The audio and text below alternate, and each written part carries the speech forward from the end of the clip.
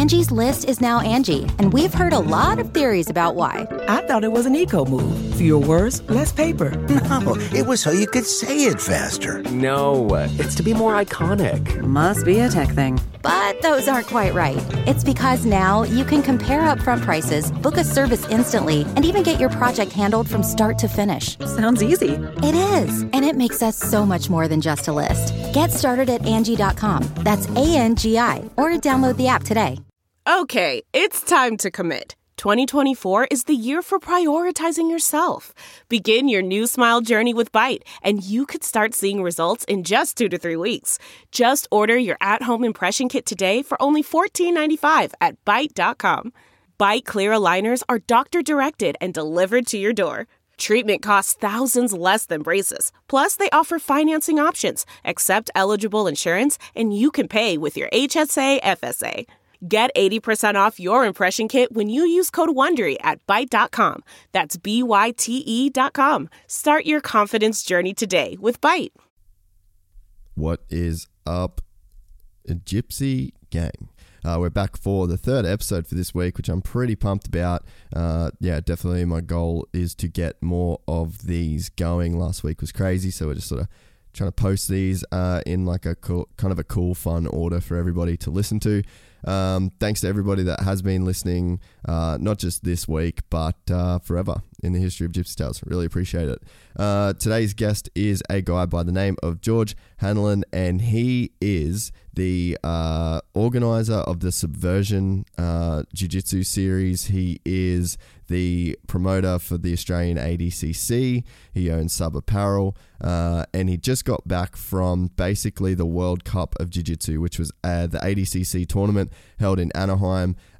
Two guys that have been on this podcast, Lachlan Giles and Craig Jones, actually medaled at the event, and Lockie basically provided us with maybe one of the more amazing feats ever at ADCC. So I invited George to come and hang out and just sort of do a bit of an ADCC recap, as well as talk about his Subversion tournament that he just run right before ADCC, which I think was maybe one of the best grappling events in Australia.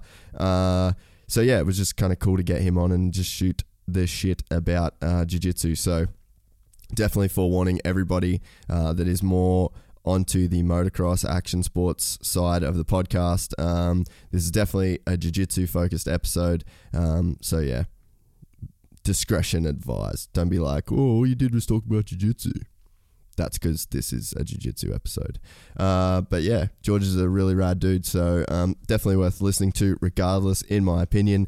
I just also wanted to give a very special shout out to him in the sense that he flew up to the Gold Coast just for the podcast, just for the day from Sydney after a hectic week of traveling, all off of his own back. So that is, that is insanely appreciated. I'm hoping that we get to the stage where we can start just flying people in on a whim, but that is not the case yet. But that's the goal, and it was just really cool that he was like, you know what, I'm just going to come and do it. Off my own dime, which was, super appreciated. And because of that, he is going to be the sponsor of today's episode. As I previously mentioned, he runs a company called Sub Apparel, and he has so graciously and kindly provided us with a promo code that will give you 15% across their entire store. That's to go with the offer that they already do of free shipping Australia-wide over $80. So if you need a new gi, if you need new rash guard, training shorts, the thing with the grappling shorts too is that they're really good gym shorts. So even if you're listening to this and you don't actually do jiu-jitsu, you could definitely go and get the grappling shorts for training in. I spend a lot of time in my grappling shorts just because they're super comfy. The fit's really good. The material's really good, and there's no pockets or anything like that. It's just like really light, solid athletic shorts. So that's something to keep in mind if you just want to support someone who has, definitely put in their own time and money to support this podcast. The code for subapparel.com is Gypsy Tales. And again, that's going to give you 15% off. So just wanted to give George a shout out, make his company, the sponsor for this episode. He's also got a couple of events coming up. If you head to the Subversion Facebook page, they've got a charity beach wrestling competition / exhibition in November that goes towards the Kids with Cancer Foundation, and in March at the Arnold Classic there will be the next Australian ADCC tournament, which I believe I will be competing in, and yeah, I'm excited. I was going to do it this year, but for some personal reasons I got stuck up in Cairns, so I'm excited to do that competition. George runs a really, really tight ship when it comes to jiu-jitsu competitions. He does the Oz sub only as well as the Subversion, so definitely worth checking out his website and just seeing how you can get involved with what he has going on in the Australian jiu-jitsu community. Thanks very much for listening, and we'll see you guys next time. Alright, what up, Gypsy Gang? Back.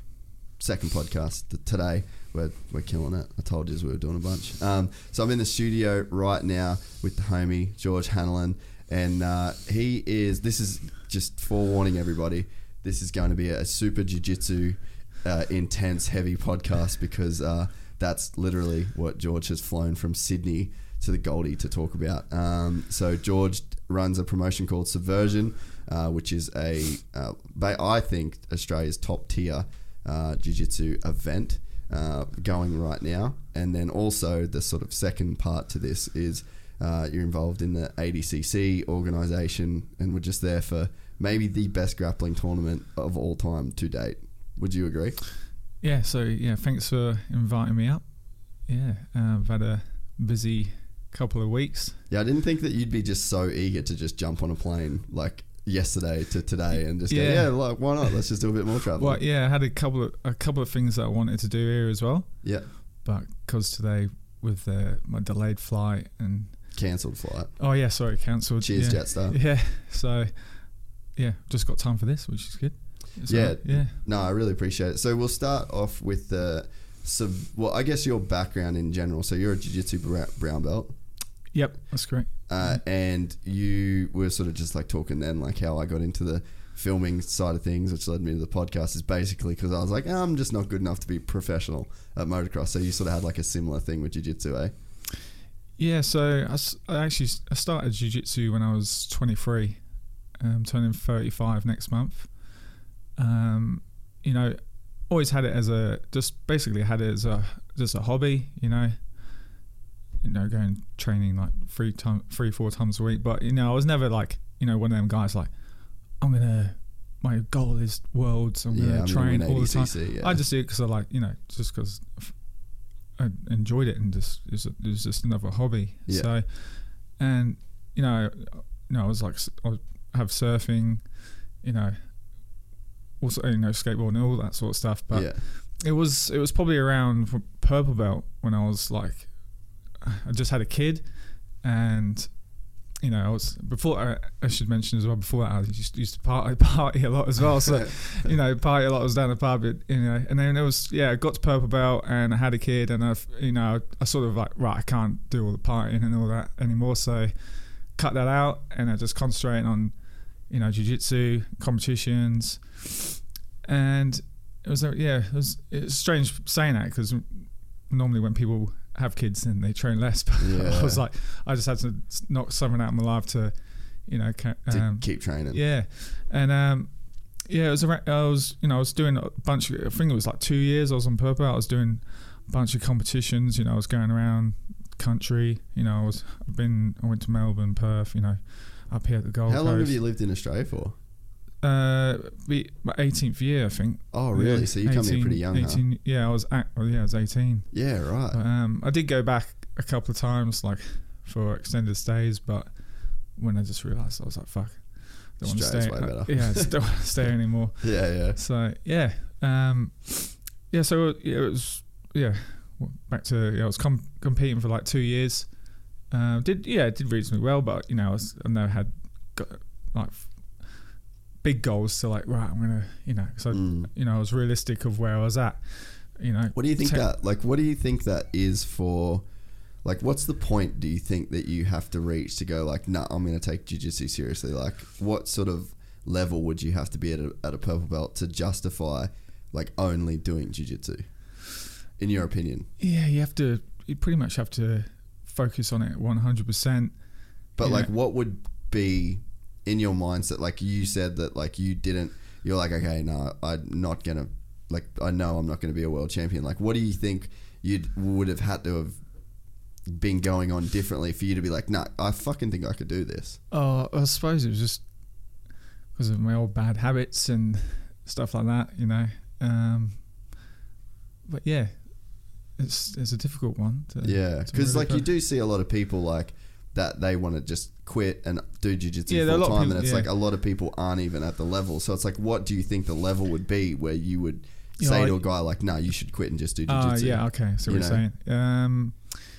You'd have to be dominating like literally like the biggest competitions here, which are like nationals, your Pan Pacific, and then like getting tickets to, you know, winning the Abu Dhabi trials, you know, to go over there, compete in the worlds over there. So there's been a few guys that have done that now. Yeah. But I've seen a lot of people just quit their jobs and train full time, but it's not realistic for a lot of people, right?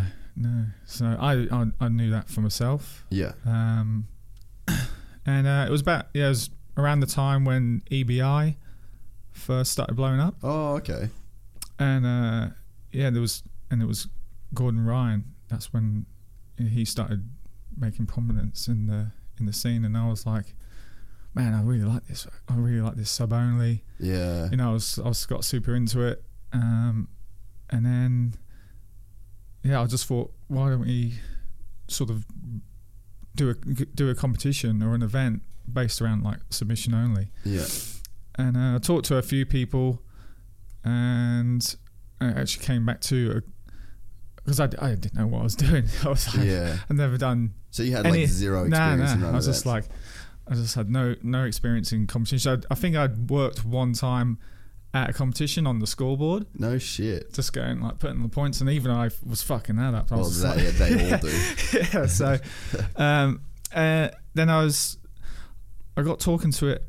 I got talking to one of the guys at the club about it, and he just was really interested in it. That's Rafael. Do you know Rafael? No. He's a legacy boy. He's got a club up Sunshine Coast. Oh, okay. I probably would have seen him then. And I just got talking to him about it, and he had worked at a bunch of comps. He was like running around, organising and doing some reffing. He's been a ref and all that sort of stuff. So I said, got this idea, would you be keen on getting involved with it? So he jumped on board, and then next minute, we did our first Oz sub only. I think it was 2016. Yeah, right. Yeah, it was just submission only comp, and been doing that for two years. No, where are we now? 19. Yeah, three years. And that's we're always getting good numbers there. It's always well received. A lot of people come and have a great day and enjoy themselves. Yeah, and always. It's just it was just different. Going against grain of everything else. Yeah, because it's so heavily IBJF dominated in Australia. Yeah, so we got. We've been doing like cash prizes, championship belts, super fights. All sorts of stuff, rather than just come and we'll just play the points game and win by advantage and and then get a medal and go home. It's like or giving out medals for like no one even being in your division. Oh yeah, weird shit that goes on like that. Oh, I've seen. Have you seen a lot of that? A bit, yeah.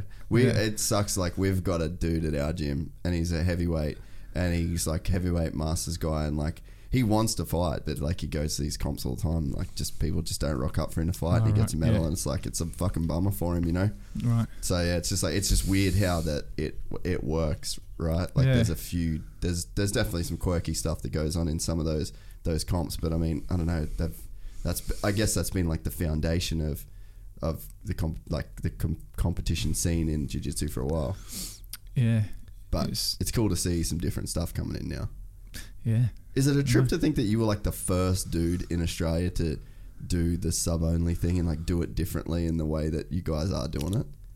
I wasn't actually the first. There was two other comps that were done before. Oh, okay. Yeah, but I think we were the ones actually actually committed to it fully and went, that are right, doing we're it gonna, 3 years later. Yeah. So, and there's a lot of people like it. A lot of people want to do that style. Yeah. A lot of people focus on submission. Well, because we say we're a submission grappling tournament. Yeah. You know, so there is becoming. I guess that's probably what we'll talk about as we get more into like the ADCC stuff. But like, it definitely seems like there's a split that's happening where it's like traditional jiu-jitsu in the gi, and there's all of the jiu-jitsu guards, there's all of the passing, there's all of like the structure that is around Brazilian jiu-jitsu, and then it seems like there's no gi submission grappling. It seems like it's not the same thing anymore.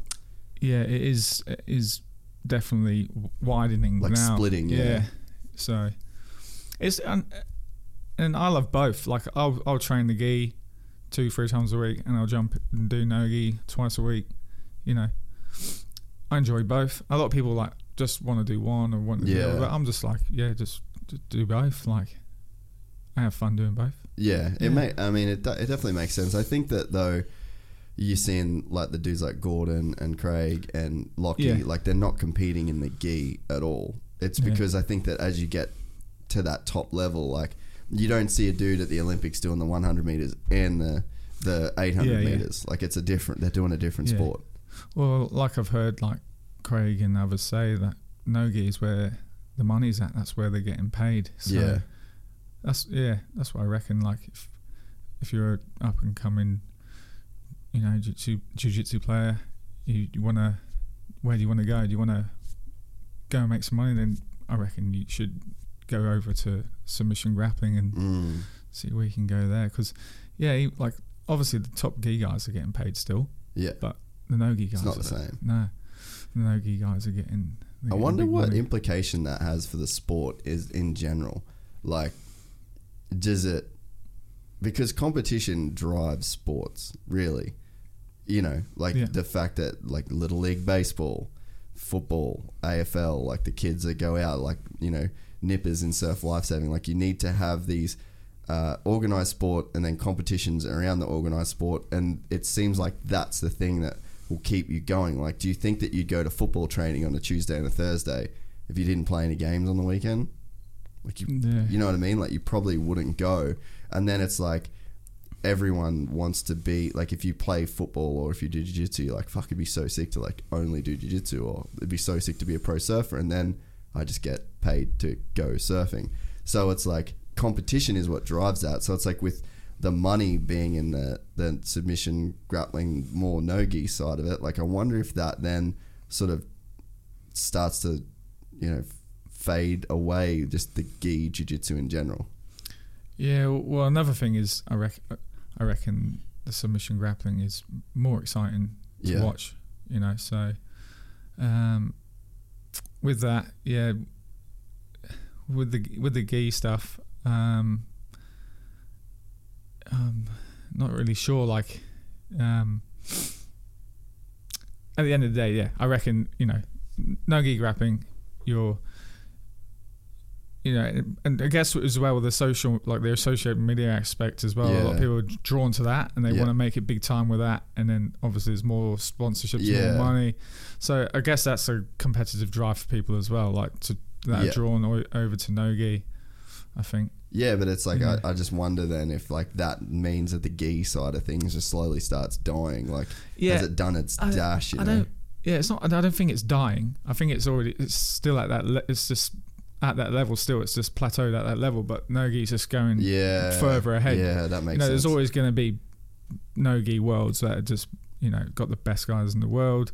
It's always a big event. It's always going to be that. But I just think the submission grappling is starting to like really take over. I mean, it makes sense. So you guys, the first sort of event and like the way you guys started running the events was like a sort of like a IBJF style, but then it was just submission only. Like how did you guys kind of come up with the first concept for the event? And so like it's like anyone could enter, you go, you do an Oz sub only, and it's the same thing. It's like you weight, brackets, and the only thing that's different was that it was a submission only, no points.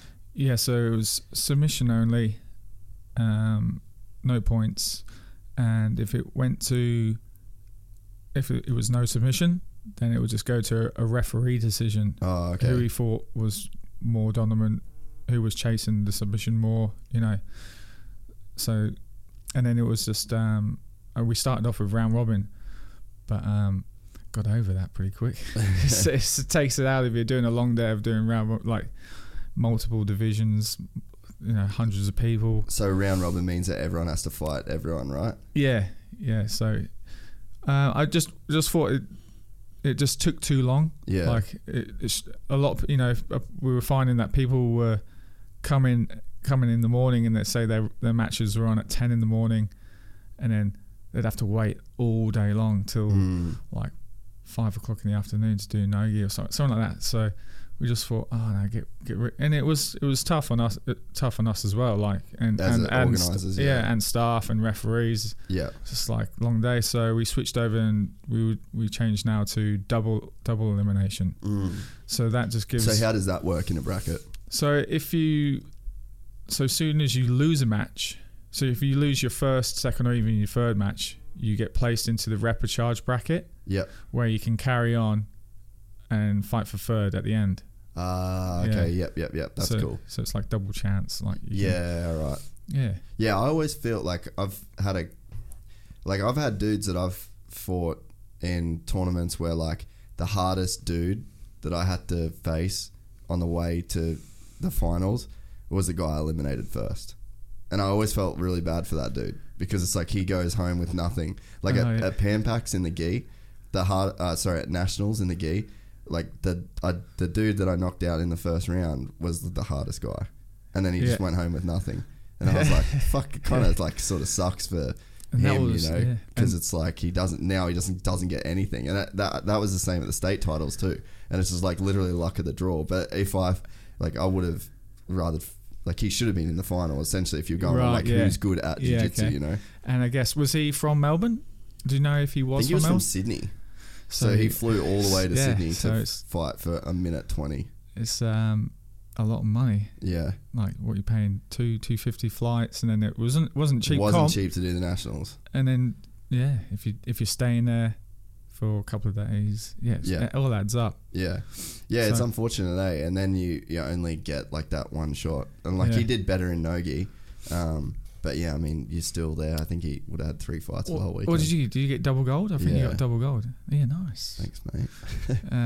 I came up short against your teammate. Oh, you know what? I was talking about that in the gym actually the other day. Do you remember me on the sideline just going, crossface him, Greg, crossface? Drive that shoulder into his jaw. Was that in the nogi one? Yeah, that was I felt like a fuckhead because I didn't know you at all then. And then so to paint the picture, my teammate Greg, you guys were in the final, I think, for the nogi. And then I'm literally telling Greg to like fucking smash his shoulder into your jaw, and I could like look at you looking at me, and I was just going, "Fuck, I feel like a cunt." Because I can remember because I had like a lockdown on his. I knew I didn't have long left. Yeah, and it was just a shit attempt. I had a lockdown on his leg, and I was just trying to calf crush him with my legs, and I was just fully stretching out my legs, just trying to calf crush him.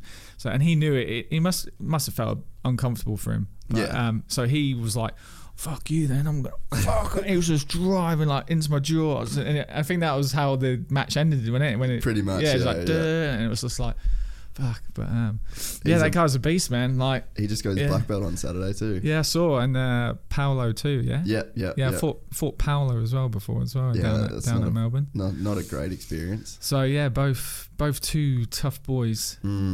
I expect that if they're rolling around with 120 kilo Fabio Galeb most days, they're not going to be pushovers, are they? Oh fuck yeah! It was it was really cool because I started training at Southside, which is where Greg trains, and then Paulo's one of my coaches down there, and so that's up in Brisbane. So South Brisbane, so that we just call it the Southside Gym. Yep. And so they were obviously both brown belts. They were the dudes that took my classes, and Greg is a guy that he helped me a lot. Like we'd train together on the weekends, and I just thought it was really cool that a dude that was that close to his black belt wanted to train with me when I first started, We used to just do like so many like specific training rounds, so many roles, like just train together a lot, and then competing together and stuff. So that's cool. It was really cool to see him get his black belt the other day. And but he's a fucking beast, bro. A beast. I remember when I remember spinning around on top, and I was going for a knee bar, and I had his leg locked up on top, and his legs were like trunks, and I was like, fuck, why am I doing this? I'm never going to be able to separate these guys' legs. Like, I remember I just had to give it up. He's one of those dudes where, like, you know when you push some people and they move, and then you push other people and they don't move, but they're like the same weight and the same size. It's just like he's just got one of those frames where it's just old school strength. Well, he was actually lighter than me. Yeah. And he was strong. Yeah. Fit. Gnarly motherfucker, eh? I won't. I would tell him, I don't want that match again anytime soon.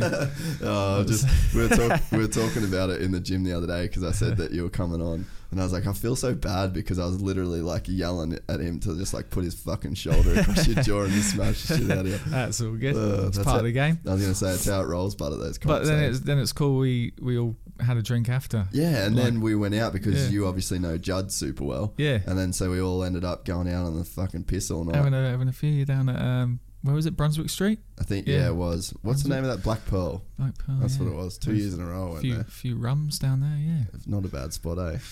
Yeah, no, it was a cool weekend, that one. I did Pampax last year, but I just wasn't in the same, like, competitive, like, mindset. Like, I just hadn't got it figured out. Like, I felt like I would go and compete, and it wasn't as good as I'd go in the gym.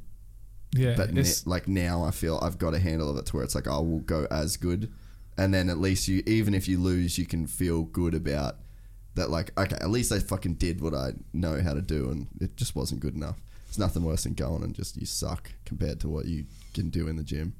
Yeah, I get this. I get that same. I get like that as well. Like sometimes I just go so bad in competition. I'm like, what the hell is going on here? Like, and then it all just comes down to, I don't know, just your focus and your nerves and just it's like, for me it's just like managing the nerves and like accepting that. I think it's just acceptance. Like you can't you can control the outcome to an extent, but if the dude's better than you, like then you can't control the outcome, so it's like you just sort of can't worry about it. And so when you got back, you got your blue belt after that? No, I only just got on the weekend as well. Okay. Yep. So that's where I saw. So I had to wait a little bit still. Cool. But that was cool because it definitely was a fucking long time. It wasn't a long time. It felt like a long time coming. Like I'd put so much. Like, I mean, everyone does, but I put so much emphasis on it. But then I'm really glad like that Fabio made me, because I did the state titles and I did double gold at the state titles up here. Yeah, for Queen, and then I was like, oh, surely I'll get it. And I wasn't interested in going to nationals. Like, it wasn't on my radar. And then I was like expecting to go there Monday, blue belt, bang, all good, fucking dialed, didn't come. And then I wasn't like bummed or mad, but I was like, oh, fuck, all right. And then it was like, you should do nationals. And then I was like, oh, I don't know. All right, I'll do it. And then I did it, did well. And then, so I'm glad that, you know, it wasn't just like, yep, you did good at states, fucking go for it. Because I just wouldn't have had that experience, and I feel like I'm better for having that experience now, which is cool. Sure. Are you going down to Pampax? Only if I can get work sorted. Yeah. I've got to go to New Zealand for a week, and then I'm in Melbourne, so like I'm just sort of all over the place. Like, I've only trained, last week was my first full week of training since nationals. Oh yeah. Which you've been that busy? Yeah, it's just been, I was pretty much away for all of September. Yeah. So we rode bikes up to the tip of Australia, like motocross bikes. So we drove from Brisbane to Cairns, and then Cairns to the tip on bikes. So it was like 10 days. And then I had to stay in Cairns for a week after that. So I pretty much lost like all of September. So I come back and it was just pretty much over. Okay. So. And did you mention that you were from Cairns originally? Yeah. So that, and Judd's from Cairns as well. Yeah. So that's how we all sort of know each other. So he's been around for fucking forever. Yeah, and he's a great guy. He is, and he's one of the guys that's like supported from the beginning as well. Like what we've been doing. So, and now we've took on Axel as well for Sub Apparel. Yeah, I just saw that the other day. I was pretty stoked on that. That kid's a monster, dude. Yeah, he's doing. Yeah, I swear he must have like, I don't know, 50 gold medals hanging up on his wall. Oh. He's got probably more. It's insane, Like every comp he goes to, he's like getting double gold. So and he's been doing that for like 3 or 4 years. Yeah. It's crazy. Like, you would have seen this new wave. Like that has to be new. Really, like kids that are that committed, that young, with families that like, because Judd could see like Gordon Ryan. Like, Gordon Ryan's fucking killing it right now. Like, he's making a lot of money. And granted, there's only one Gordon Ryan, but it's like, if your kid's got a chance, and first of all, Axel loves jiu-jitsu. Yeah. So it's like, that kid's going to want to do it, whether they're going to these competitions or not, you know? And he wants to compete. Like, that kid's so fucking keen. But it's like, that kid now has an idol in, and not just Axel, but all these kids in jiu-jitsu. They have like a Craig Jones to look up to. They have a Gordon Ryan. They have Lachlan Giles now. They have all of these people, and it's like, that would be new, right? Like, that sort of wasn't around before. Yeah, like now there's I know most of the kids around that are competing. So, and there is the super keen ones that are, you know, that are looking forward to the future. Like, for sure. Yeah, it's exciting to see, like, just where Australia is now in jiu-jitsu. Just think of it in the next, you know, like 10 years. It's going to be crazy. Yeah, and then you think about, again, we'll get into it a bit later, but like what Lachlan just did. Like, Craig did it last year's ADCC. Lachlan did it again at this year's ADCC. It's like, you know, you used to be this thing where you'd like go to AOJ, or you'd go to Atos, or you'd go to Henzo's to be good at jiu-jitsu, but it's like, you could go to Absolute.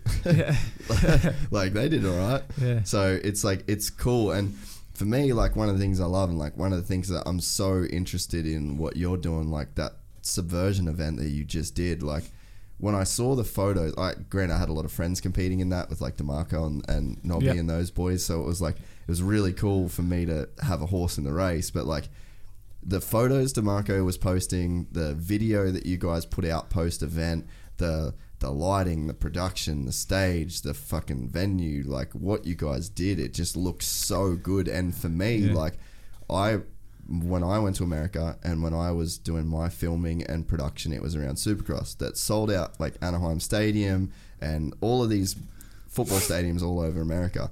And it's like, to me, I'm like, there's no reason jiu-jitsu can't have, you know, obviously not a football stadium, but it's like, for the quality, like this shit can be stepped up. And then your last Subversion event, I'm like, well, fucking someone just did it. Yeah. Like, it's got to be cool that you were that guy that, well, you and your team were like the people that brought that to life in Australia. Yeah. There's a guy called Matt Morris. Yeah. He's the one that does all like my videography and stuff. And his background is in events. So it was, I think it was December.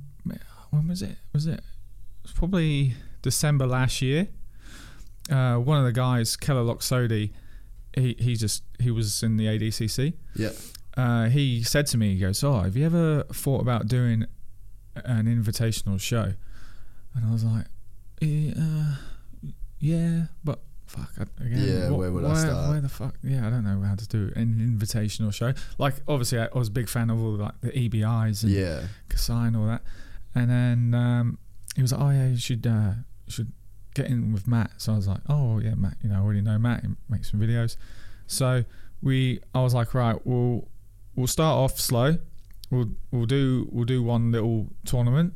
And was that the 5-man team one that you did? Yeah, the quintet. Yeah, we did the first one where Fabs went in and fucking. Oh, he was in the second one. Yeah. Okay, yeah. So we did the first one, and it was just at Kel's gym, and 4-team, 5-man. So there was Legacy, Gracie Humaita, Kings, and Grappling Education, and it went really well. Like it's not a massive gym, but it just like couldn't even fit everyone in. It like they were saying, "Oh, we can't, turning people away at the front door. Like I can't physically fit any more people in." People were like come around the back and like it was just crazy. Yeah. But it went really well.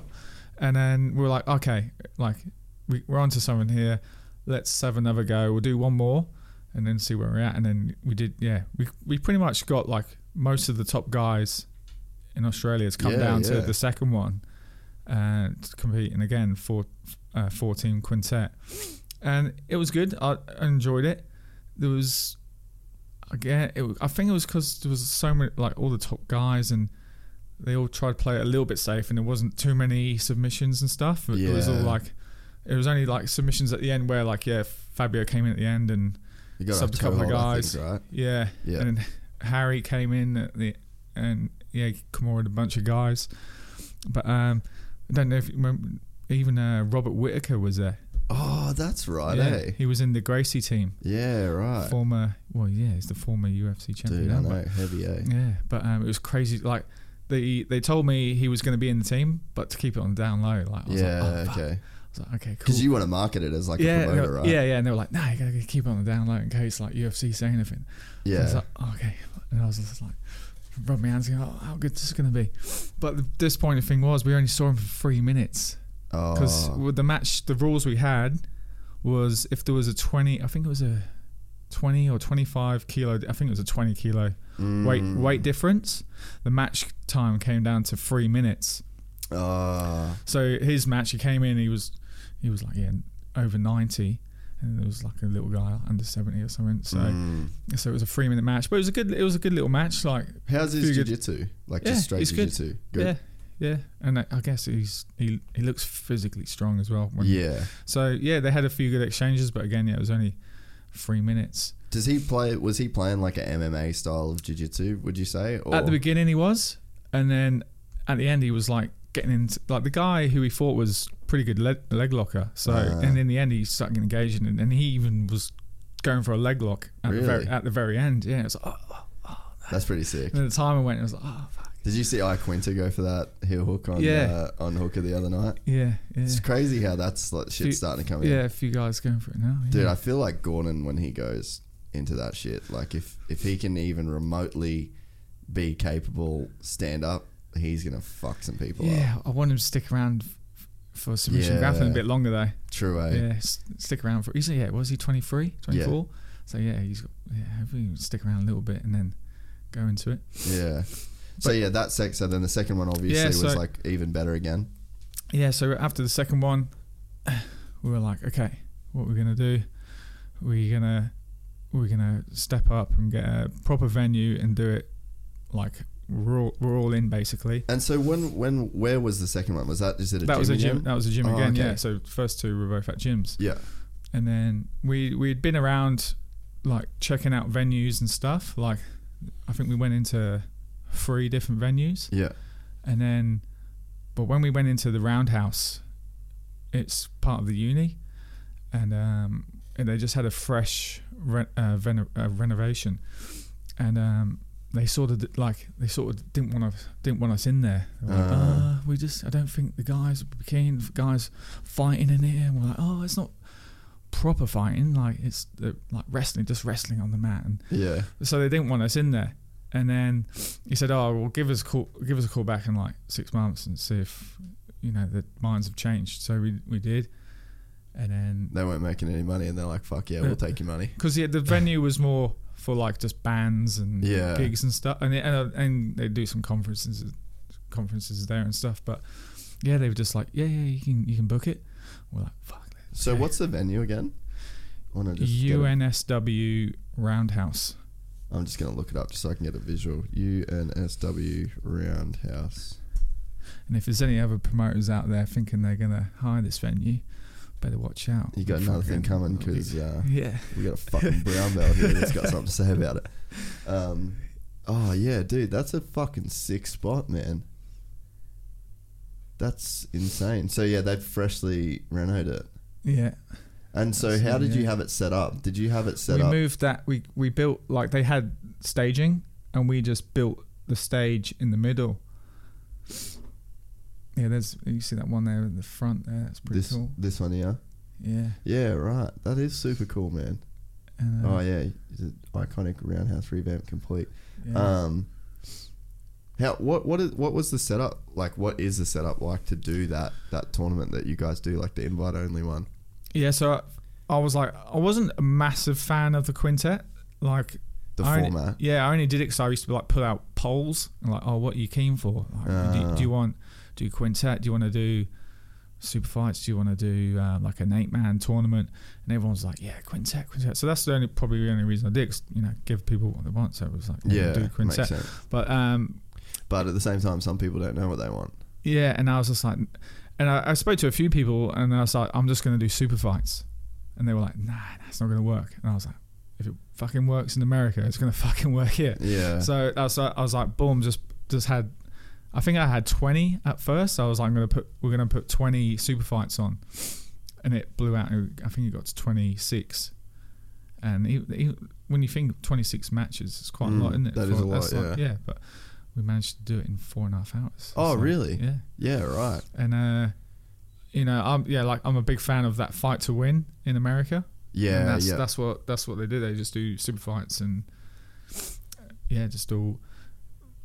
all sub only super fights. Yeah. So and then that was it. As soon as like I knew the venue were keen on having us, I was like, boom. I was just on my phone like messaging everyone I could think of. Yeah. Like, are you keen for a match? This is gonna happen.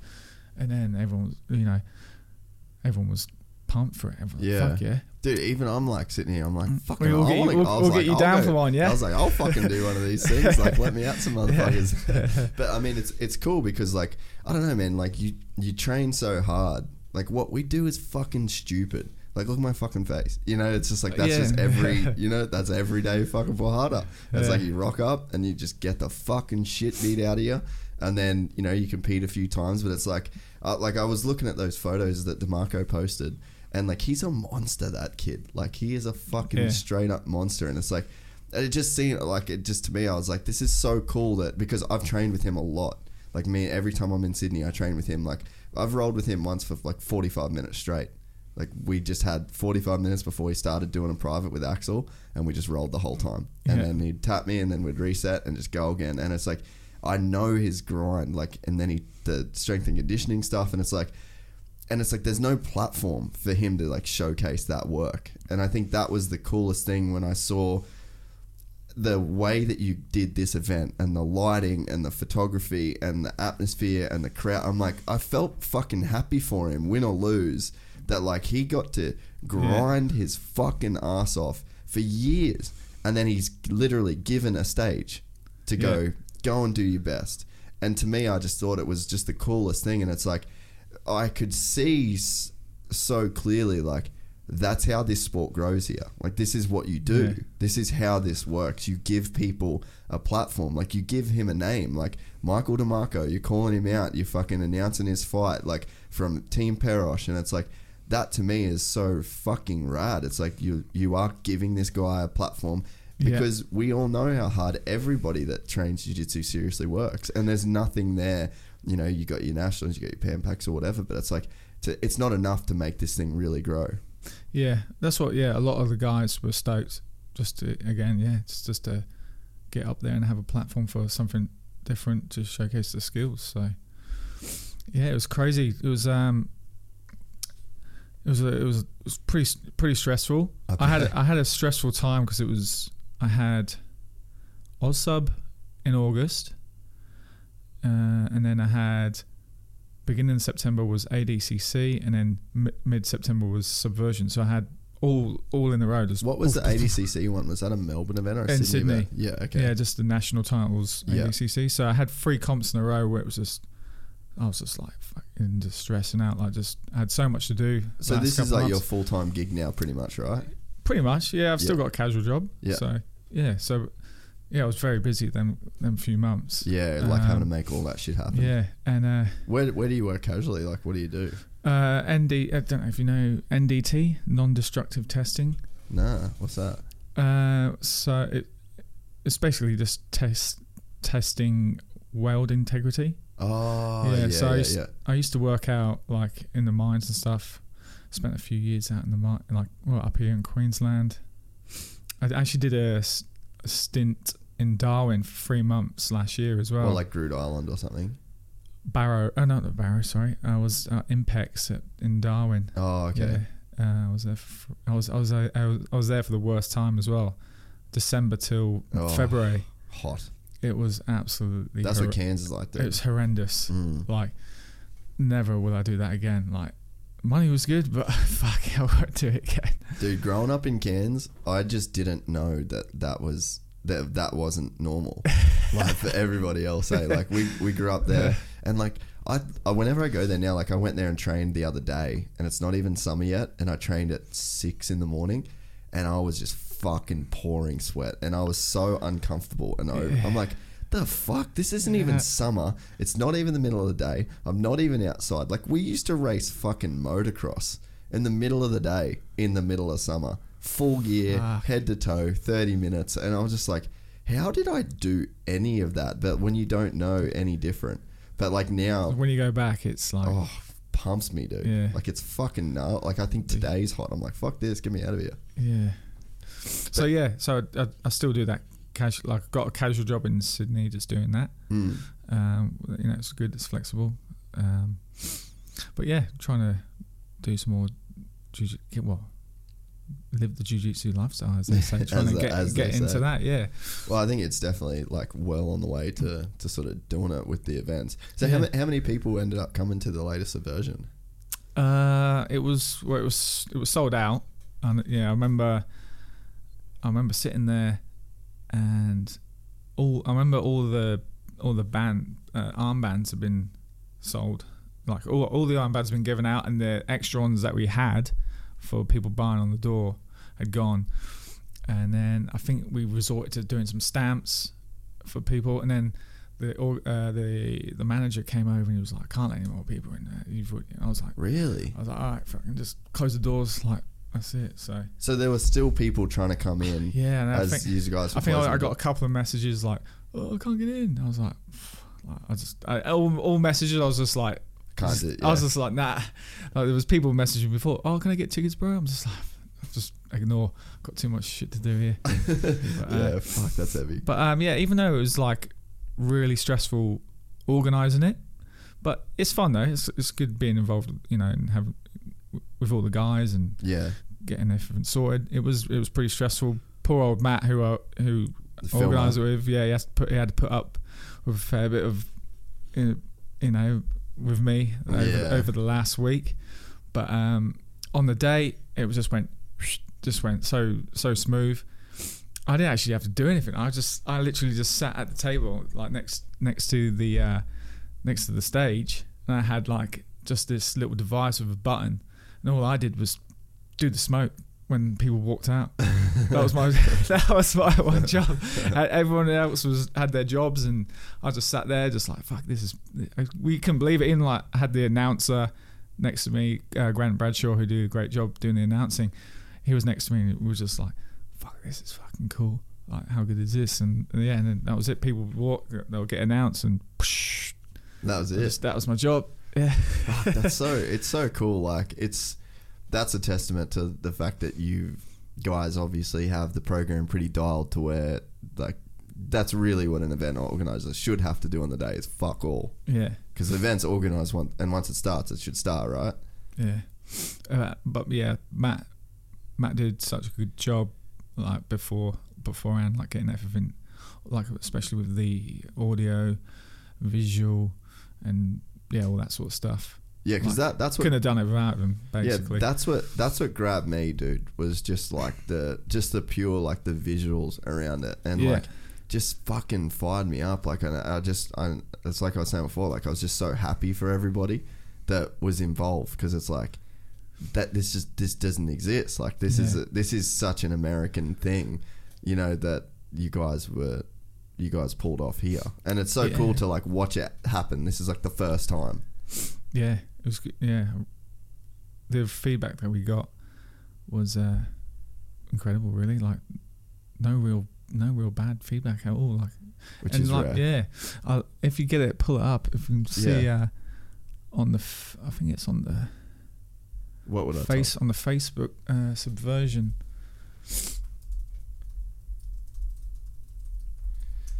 Just some of the comments there from Yeah, even like honestly, dude, even the branding and shit like looks really good. Like obviously, I'm a bit of a nerd when it comes to that, just because of my background with like the film and stuff. But like, yeah, the branding, like everything that you guys did, just looks so good. Yeah, shout out to Jordan who actually designed that. So this was the highlights video. That's the video. Yeah. And like, what was your opinion on like on the level of jiu-jitsu that went down? Oh yeah, it was very high. Like we started off with a few blue belts and stuff, but after even the blue belts, just a few shit cunt blue belts. Yeah. After that, like a lot of the top guys, a lot of black belts. I think we had 8 or 9 black belts compete. A heap of browns, purples. We had a few guys. We had a couple of guys come up from Melbourne. Had Mikhail. Oh yeah. He came up. He's a little beast, eh? Yeah.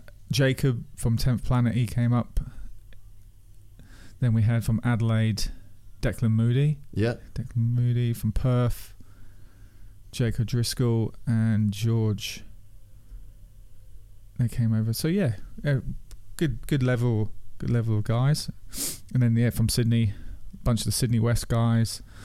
My team, Legacy, Gracie Umaita was well represented. So was Gracie Baha. There's a couple of boys from our gym I reckon would be definitely keen to do it as well. There's a guy you'd probably know, but he does there's a promotion up here that he does it out of Mermaid Beach. What's the name of that? It's the one that's... He's from Axis. He's like a blue belt from Axis, I think, that organises it. What's the name Have you been to it? No, I actually haven't been to it. I've been away every time, but Paulo was in it. It was just it's like a sub-only thing as well, I'm pretty sure. I'll look it up. If you go back on that Subversion page as well. Yeah. If you go back and scroll down the page a bit, go down a bit more. Yeah, it's that one, that post there. If you go to the comments on that one, no, the next one, yeah. And just 16 comments. Oh, they're going now.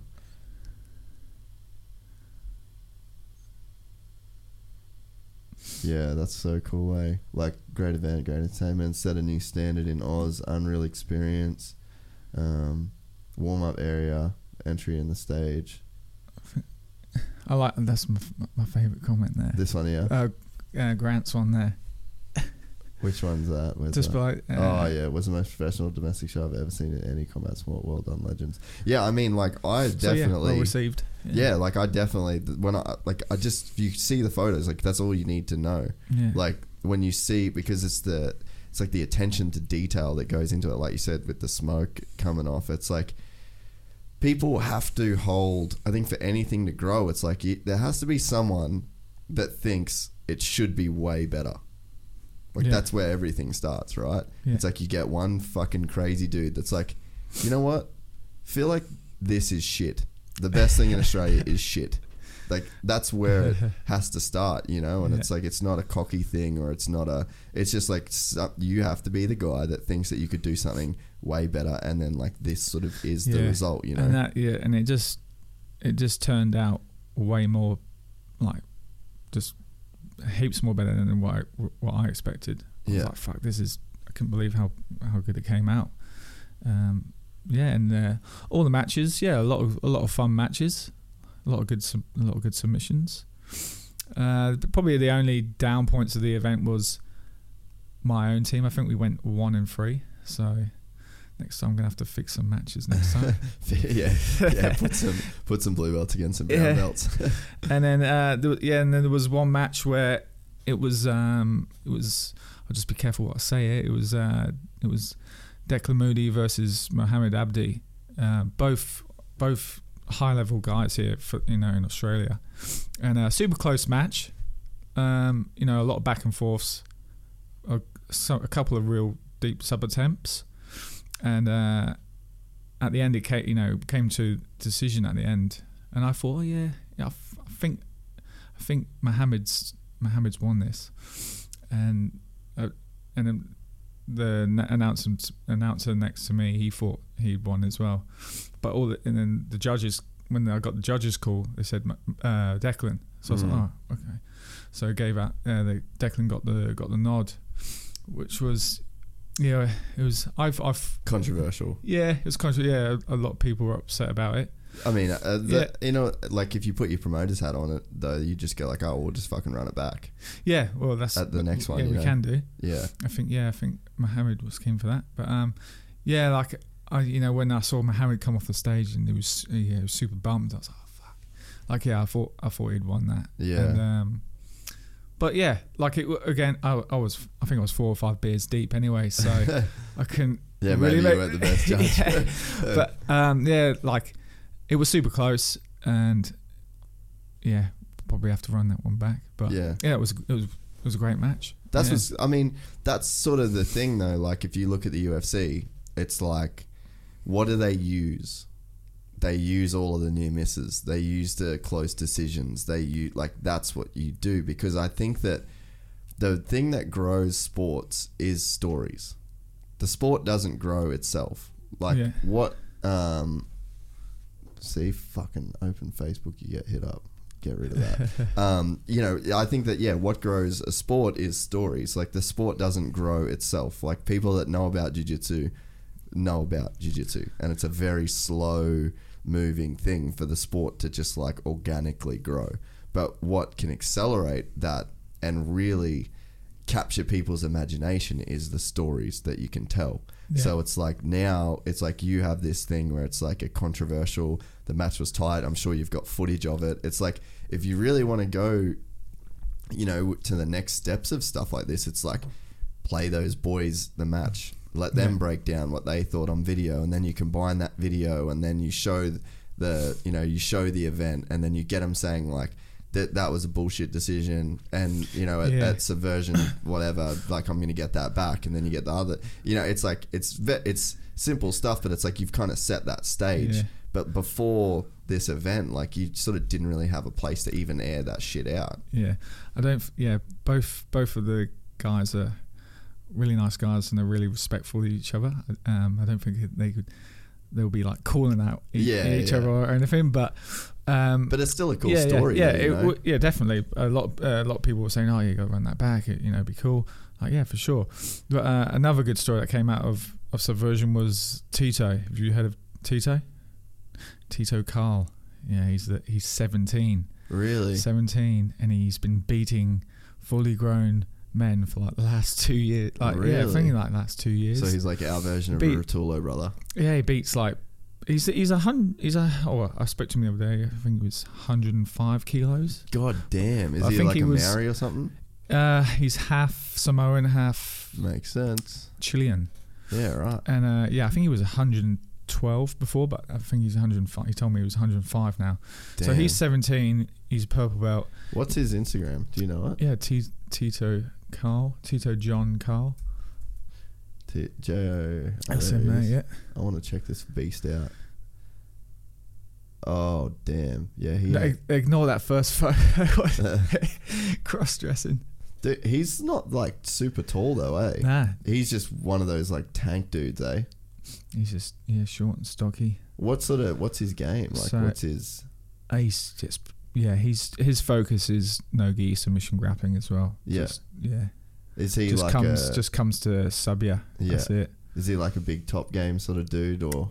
He's got both. He's good from the bottom as well. He looks for leg locks and kimuras and stuff from the bottom.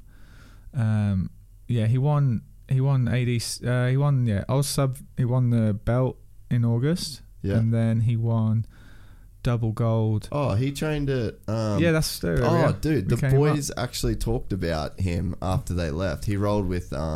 Pretty sure he rolled with Wade, who's one of our. He's like a. Is he the big purple belt? Yeah, Maori sort of dude. Yeah. That he was telling me about him. Yeah, right. Okay, yeah, cool. Yeah, he's killing it at the moment. He's definitely, if he sticks to it, he's gonna do well. We're hoping, if he just fully dedicates it to the new, to the next ADCC trials. Yeah, so you think he's got that kind of potential? Yeah, I think there's It'll be in his weight division. There's him, and there's a guy from Melbourne as well. I think them two are going to be the. Dan. Daniel Schwartz. Yeah, dude. I think his Instagram. They actually fought. Dan the Man they actually fought. Yeah, they actually fought a couple of years ago. Dude, yeah, he's a fucking animal, bro. Which one is that? Him there? Yeah, the top. Yeah, I think it's the top one. Is it? No. Oh no. I need to log into my actual Instagram because I follow all these people, but I don't know the fucking thing. Yeah, they fought a couple of years ago. Yeah. At Boa. On the Boa. Oh yeah.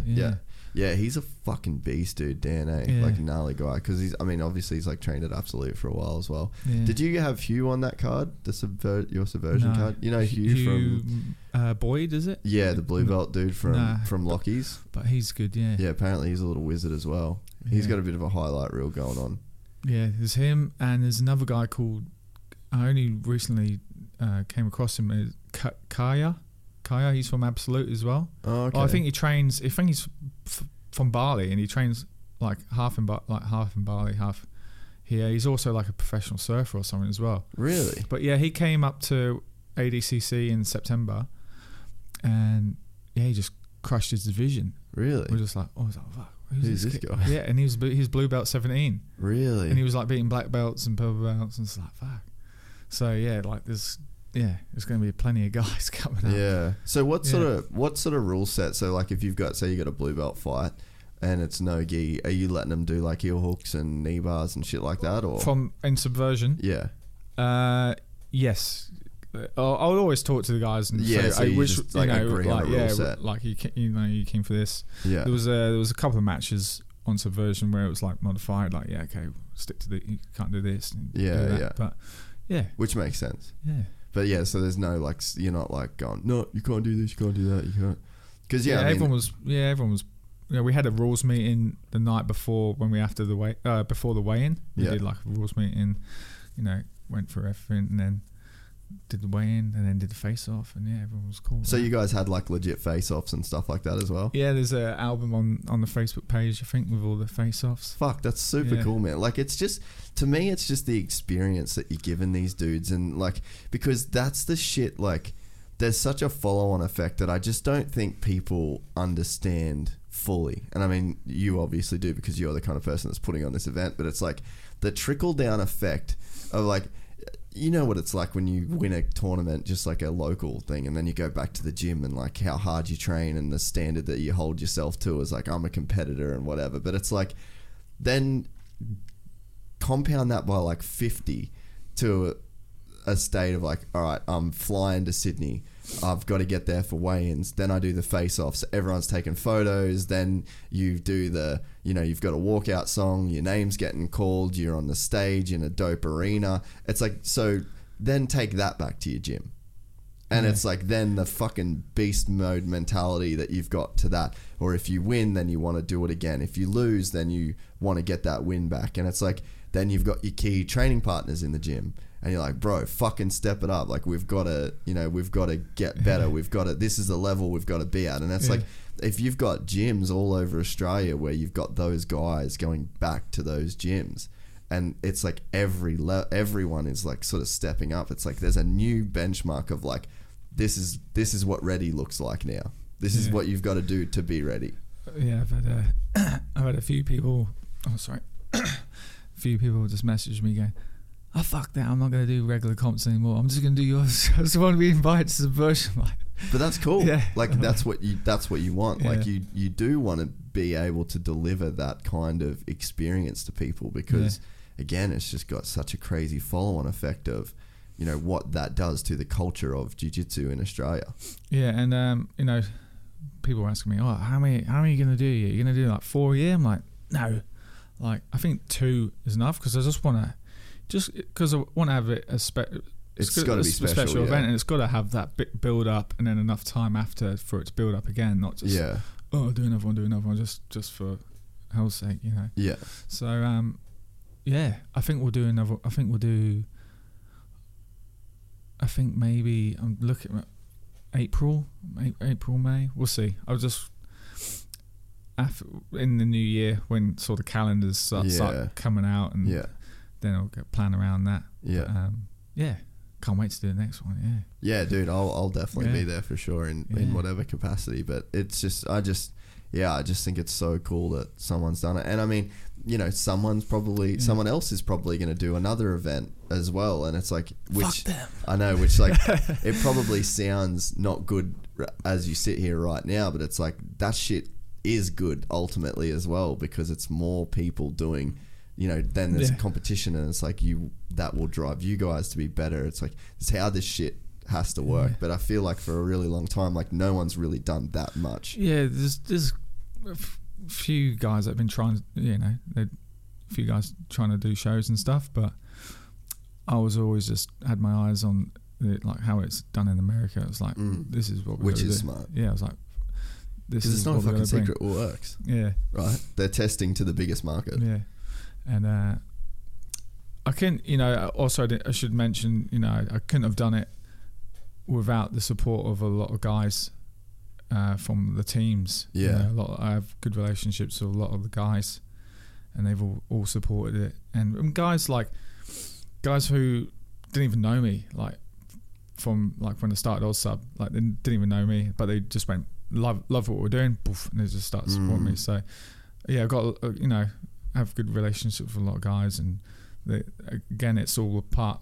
They were all a part of it. They were part of the event. They built the event. You know, it wasn't just me and Matt. It was everyone involved who drove it forward, basically. So, when did you start the sub apparel stuff? Like doing that? We acquired it. We bought it in January, I think it was. Oh, so that's pretty recent then, eh? Yeah. What was sort of the thinking behind that? Did you just wanted to own that whole like sub brand in Australia, Subversion, sub only, sub apparel? But it makes sense. Like it makes sense to do that. I actually I called them up, Sub Apparel. Called them up to see if they wanted to sponsor any events, and he was like, oh no, I'm not really.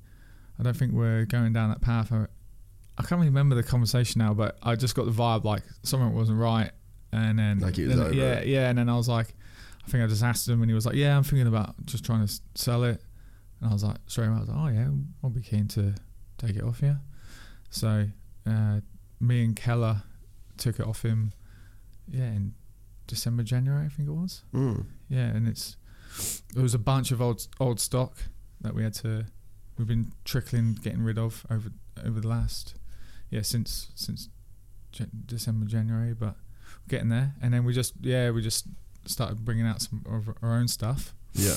And I think in a couple of weeks we got a new drop of t-shirts and then rash guards and some kid skis as well. So yeah, that's a super competitive market. Yeah, it's definitely a hard game to get into. Yeah, and like again, people are like, nah, don't bother with it. But I was like, fuck it, we'll just give it a go. Yeah, that's how I've done everything. I'm just like, fuck, gotta give it a go. Yeah, like. Well, I mean, definitely get into the space too, where it's like you got a platform that then you can advertise it on, and then you go, oh, you're coming on the show. Do you have a gear sponsor? All right, well, how about I give you some gear? And it's like. If you were just doing it without anything else, then it's like, this is a fucking super tough thing to break into.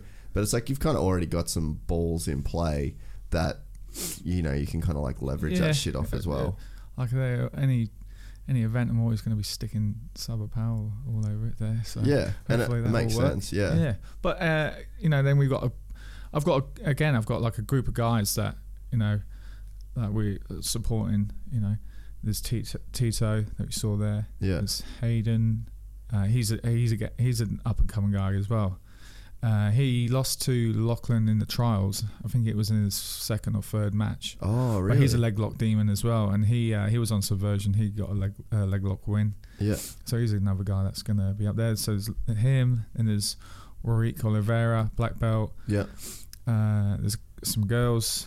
Jessie Wenslick. There's Wendy Tran, Sebastian Attard. Yeah, we've got a few guys, and there's still Pasha. We've still got Pasha from up here. Pasha Stolia. Yeah. So yeah, you know, supporting the guys, you know, have a good relationship with them and just trying to help them out and further their sort of the jiu-jitsu journey as well and whatnot. So yeah, and I mean, like, that's what I was sort of thinking then. It's like, how much of it is like, oh, this is going to be the biggest brand in the world, and how much of it is just like, oh, just this is a fun, cool thing to do, and it keeps you engaged in the community and sort of like able to give back to people. Yeah.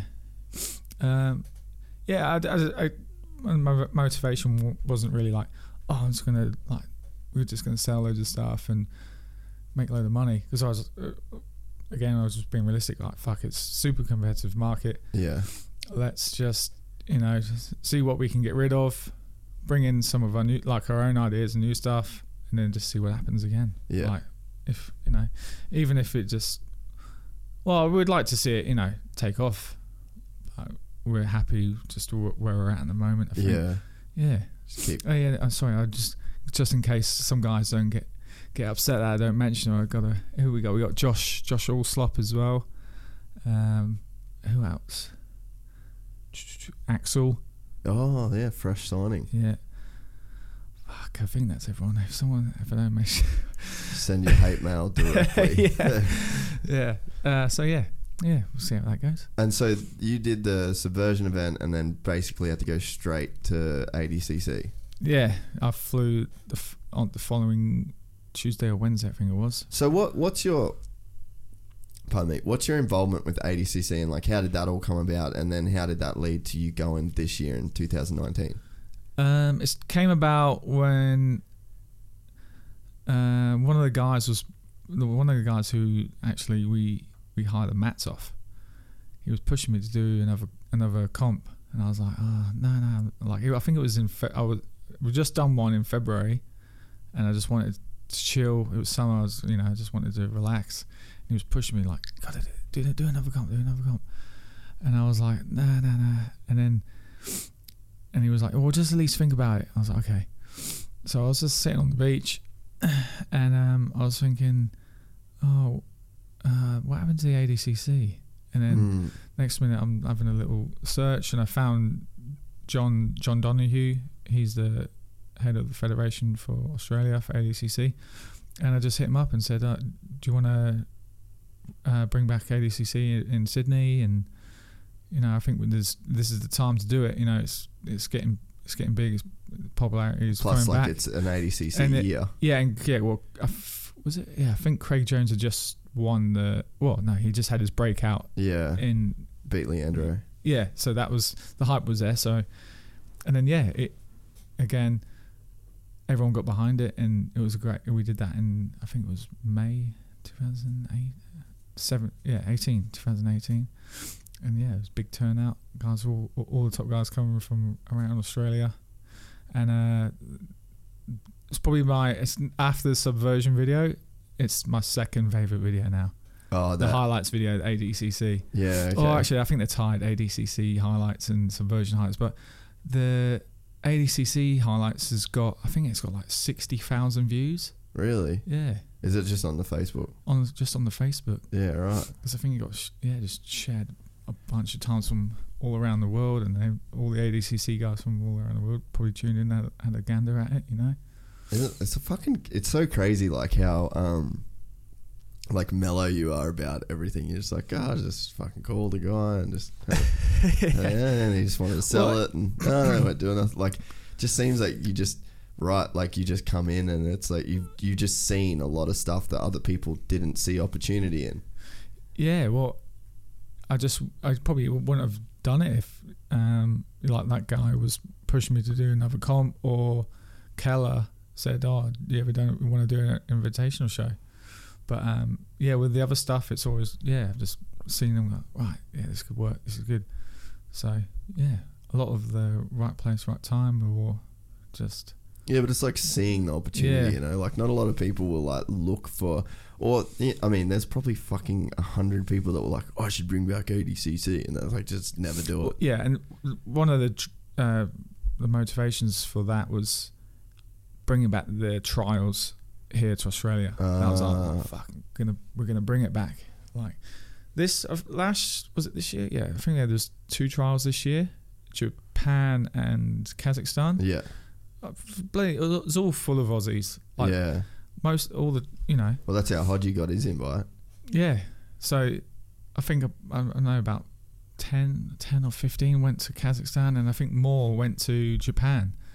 So, and then now, you know, and then qualified, I think there was 5 or 6 guys qualified for the ADCC Worlds, but in the end I think only 4 or 5. I think two of them pulled out. One of them pulled out with injury, and then one of them pulled out because he took an MMA fight. So, okay. Oh, and then Kit Dale pulled out as well. So why did Kit Dale end up pulling out? Probably injury again. I think it was an injury. Oh, okay. Yeah. But, right. Yeah, the bunch of. So if you think about it, that's our argument. You know, you got plenty of guys that are in ADCC World Championships, plus all the trials. It's just full of Aussies. Let's bring it back here. Yeah. You know, we could do a super sick one back here in, you know, Sydney. Well, so, I'd say that after this ADCC, with how well Lockie did, Craig did, it's a bit of a bummer that Liv wasn't able to get through that first round, but that was like a crazy match as well. She just got super fucking unlucky. It was like literally like a flying Americana or something fucking crazy. Yeah. I think she jumped guard and something, and then she got over real quick. I can't remember. Yeah, it was just like one of those freak, like they could roll 1,000 times and that like would not happen again. Yeah, which is kind of crazy. So then you go you do the ADC stuff here, and then like how does that then sort of link you up to like going to ADCC this year? Yeah, so we done a few comps with them, and then I was always put that down. I was speaking to the head organizer for ADCC. Yeah. You know, I'd just chat to him every now and then through Messenger about, you know, what the comps we're doing here and whatnot, and about, you know, pushing him like trials, give us the trials. And then when the Worlds got announced, I was like, fuck it, I want to go, just, you know, as a fan myself, and then also try and be involved with a little bit. It would be pretty cool. So I just hit him up. I was like, can I come over and like work at the event? And he was like, yeah, for sure. Like, you can come and you can be with us. I was like, oh, cool. So that was all. Well, it was always super hard to get words, you know, out of, you know. It was pretty hard to get words out, and it was always like one word answers, or it's like yes. I'm just like, so I just didn't really know what I was doing. Like in the dark. Yeah. So and then I think I arrived there and I sent him a few messages and he didn't reply. I was like, fuck. I've got stitched up. Yeah, I was like, I just flew this way, and but I was either way. I was just going to watch it anyway. Yeah. But I just thought, he's probably really busy. And then so I was with Keller, and then even we linked up. We was with Ben and Liv and Lockie, and then a bunch of the Absolute guys, and we went to the rules meeting, and we were sat up there in the stand, and Keller didn't have a coach, so he gave me his coach's band. Oh yeah. And they were like, yeah, all fighters and coaches to the mat. So I was like, fuck. And he was like, come on. I was like, oh, fuck it. Go on then. So we went down and sat on the mat, and it was fucking crazy, man. Like, we were sat on the mat, and I was just like looking around. There was, next to me was JT, and I think it's Richard's his name from Absolute. We just sat there and just like looking around. I was like, all the best fighters in the world, and plus like even the coaches, like, you know, there's like Marcelo Garcia and all the legends. All them, all just, and I'm just sitting there going, what the fuck am I doing? Just go looking around, but it was cool. Like we did all that, and then they did like they announced all the guys and like stood them all in the line, and I did watch that. They live streamed that on YouTube. Oh yeah, cool, and walked out, and then I saw Marco, who's the head organizer. I was like, oh hey Marco, and he was like, oh how you going, George? Yeah, cool. I'll go grab your stuff for tomorrow. So he went off and came back with a bag of stuff, and I pulled it out, and it had a shirt that said referee on it. I was like, oh, what? I just thought I was just gonna be like, you were gonna do the smoke again. Yeah. I was like, I thought I was just gonna like even just do the points, like, or just run them back and get you waters, you know, or coffee, so I don't care. And he was like, and I was like, fuck, what the fuck? And I was like instantly like, right, I better tell him like I'm not a referee. really, yeah. And then he was like, no, it's okay, you're on tables with us tomorrow. And I was like, all right, cool. So then I get there again on the day, and then all of them are like from Finland or Sweden. They're all Finns. Why do they do that? I think because there's no grapplers from Finland. No, they're all grapplers. Yeah, it's popular. No, but I mean like no fighters, professional. Yeah, I think it's the language. Like no one can, because when they're shouting and no one can understand what's going on. So that's my theory anyway. It creates less arguments. Like no one knows what's going on. Like if I was shouting in English and then everyone knows what's going on. Yeah, they were like, you come up. So when they don't want to, they just talk in that makes Finnish, a lot of sense. And then when they have to, they'll just talk in English. Yeah, but that's Marco's from Finland. And is he? Yeah, and then the head referee Peter, he's from Bulgaria. Yeah, right. Yeah, so I got there and I was like, and I said to one of the guys, I was like, so what we doing? How does this work? And he's like, oh yeah, we just, you sit down and we just rotate, we take it in turns. And I was like, what do you mean? He was like, yeah, you could be on the mat and then, or you could be on the table. And I was like, oh fuck, I was shit myself. That's insane, bro. I was like, I can't be on the mat at the World Championships. Like, that's not me, bro. You got the wrong dude. Yeah. And then and then Marco said, oh yeah, you with Peter on mat 2. And I was like, okay, cool. And I sat down and I was a bit like, oh, Peter, what's going on? He was like, okay, you're just like a judge. You just keep an eye on the matches, and if it goes to decisions and stuff, you give your opinion on, and just basically just like, yeah, you're a trainee. And he was like, I think there was 2 other guys as well that were like in my sort of same as position, me. Yeah. So but it was super cool. Like I was a bit of a relief, and then I was just like right on the edge of the mat there, and I was just like, fuck, I got a mat 2. I was like, I've got the best seat in the house, and then a bloke sits next to me, and I'm like, turn around, it's Gordon Ryan's dad, Big Gord. Yeah. So he sits right next to me, and he's a great bloke. He was just chatting to me the whole time, like chatting to me all weekend.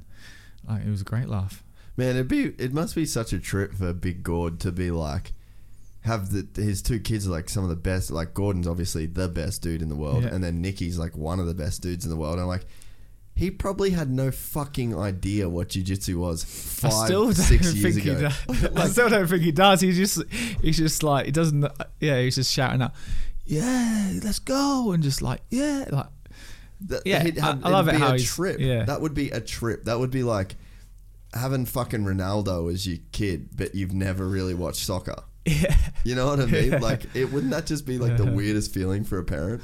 But I love it. Yeah, he's a great bloke. He was a good laugh, and he's there supporting his kids and stuff. And I guess he's a little bit of a celebrity in his own right now as well. Of is, so yeah, it's fucking weird how that shit works out, isn't it? Yeah. So I was there on mat 2. What did we start with? We started with the under 99s. I think it was first under 99 kilo division. So I had we had Nick Rodriguez. We had I can't remember the first. He rode Muhammad.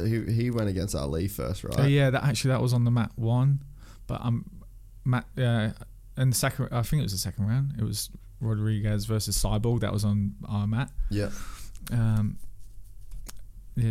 Then what else? That was a pretty, I guess, controversial in the way that Cyborg acted. But like, do you think it was a very controversial decision for him to win? Like, all 5 of us said Nick Rodriguez. Yeah, I didn't think it was. I thought it was pretty clear, right, that he didn't. Yeah, he didn't do much for the first half of the match. He was just on the bottom playing it safe.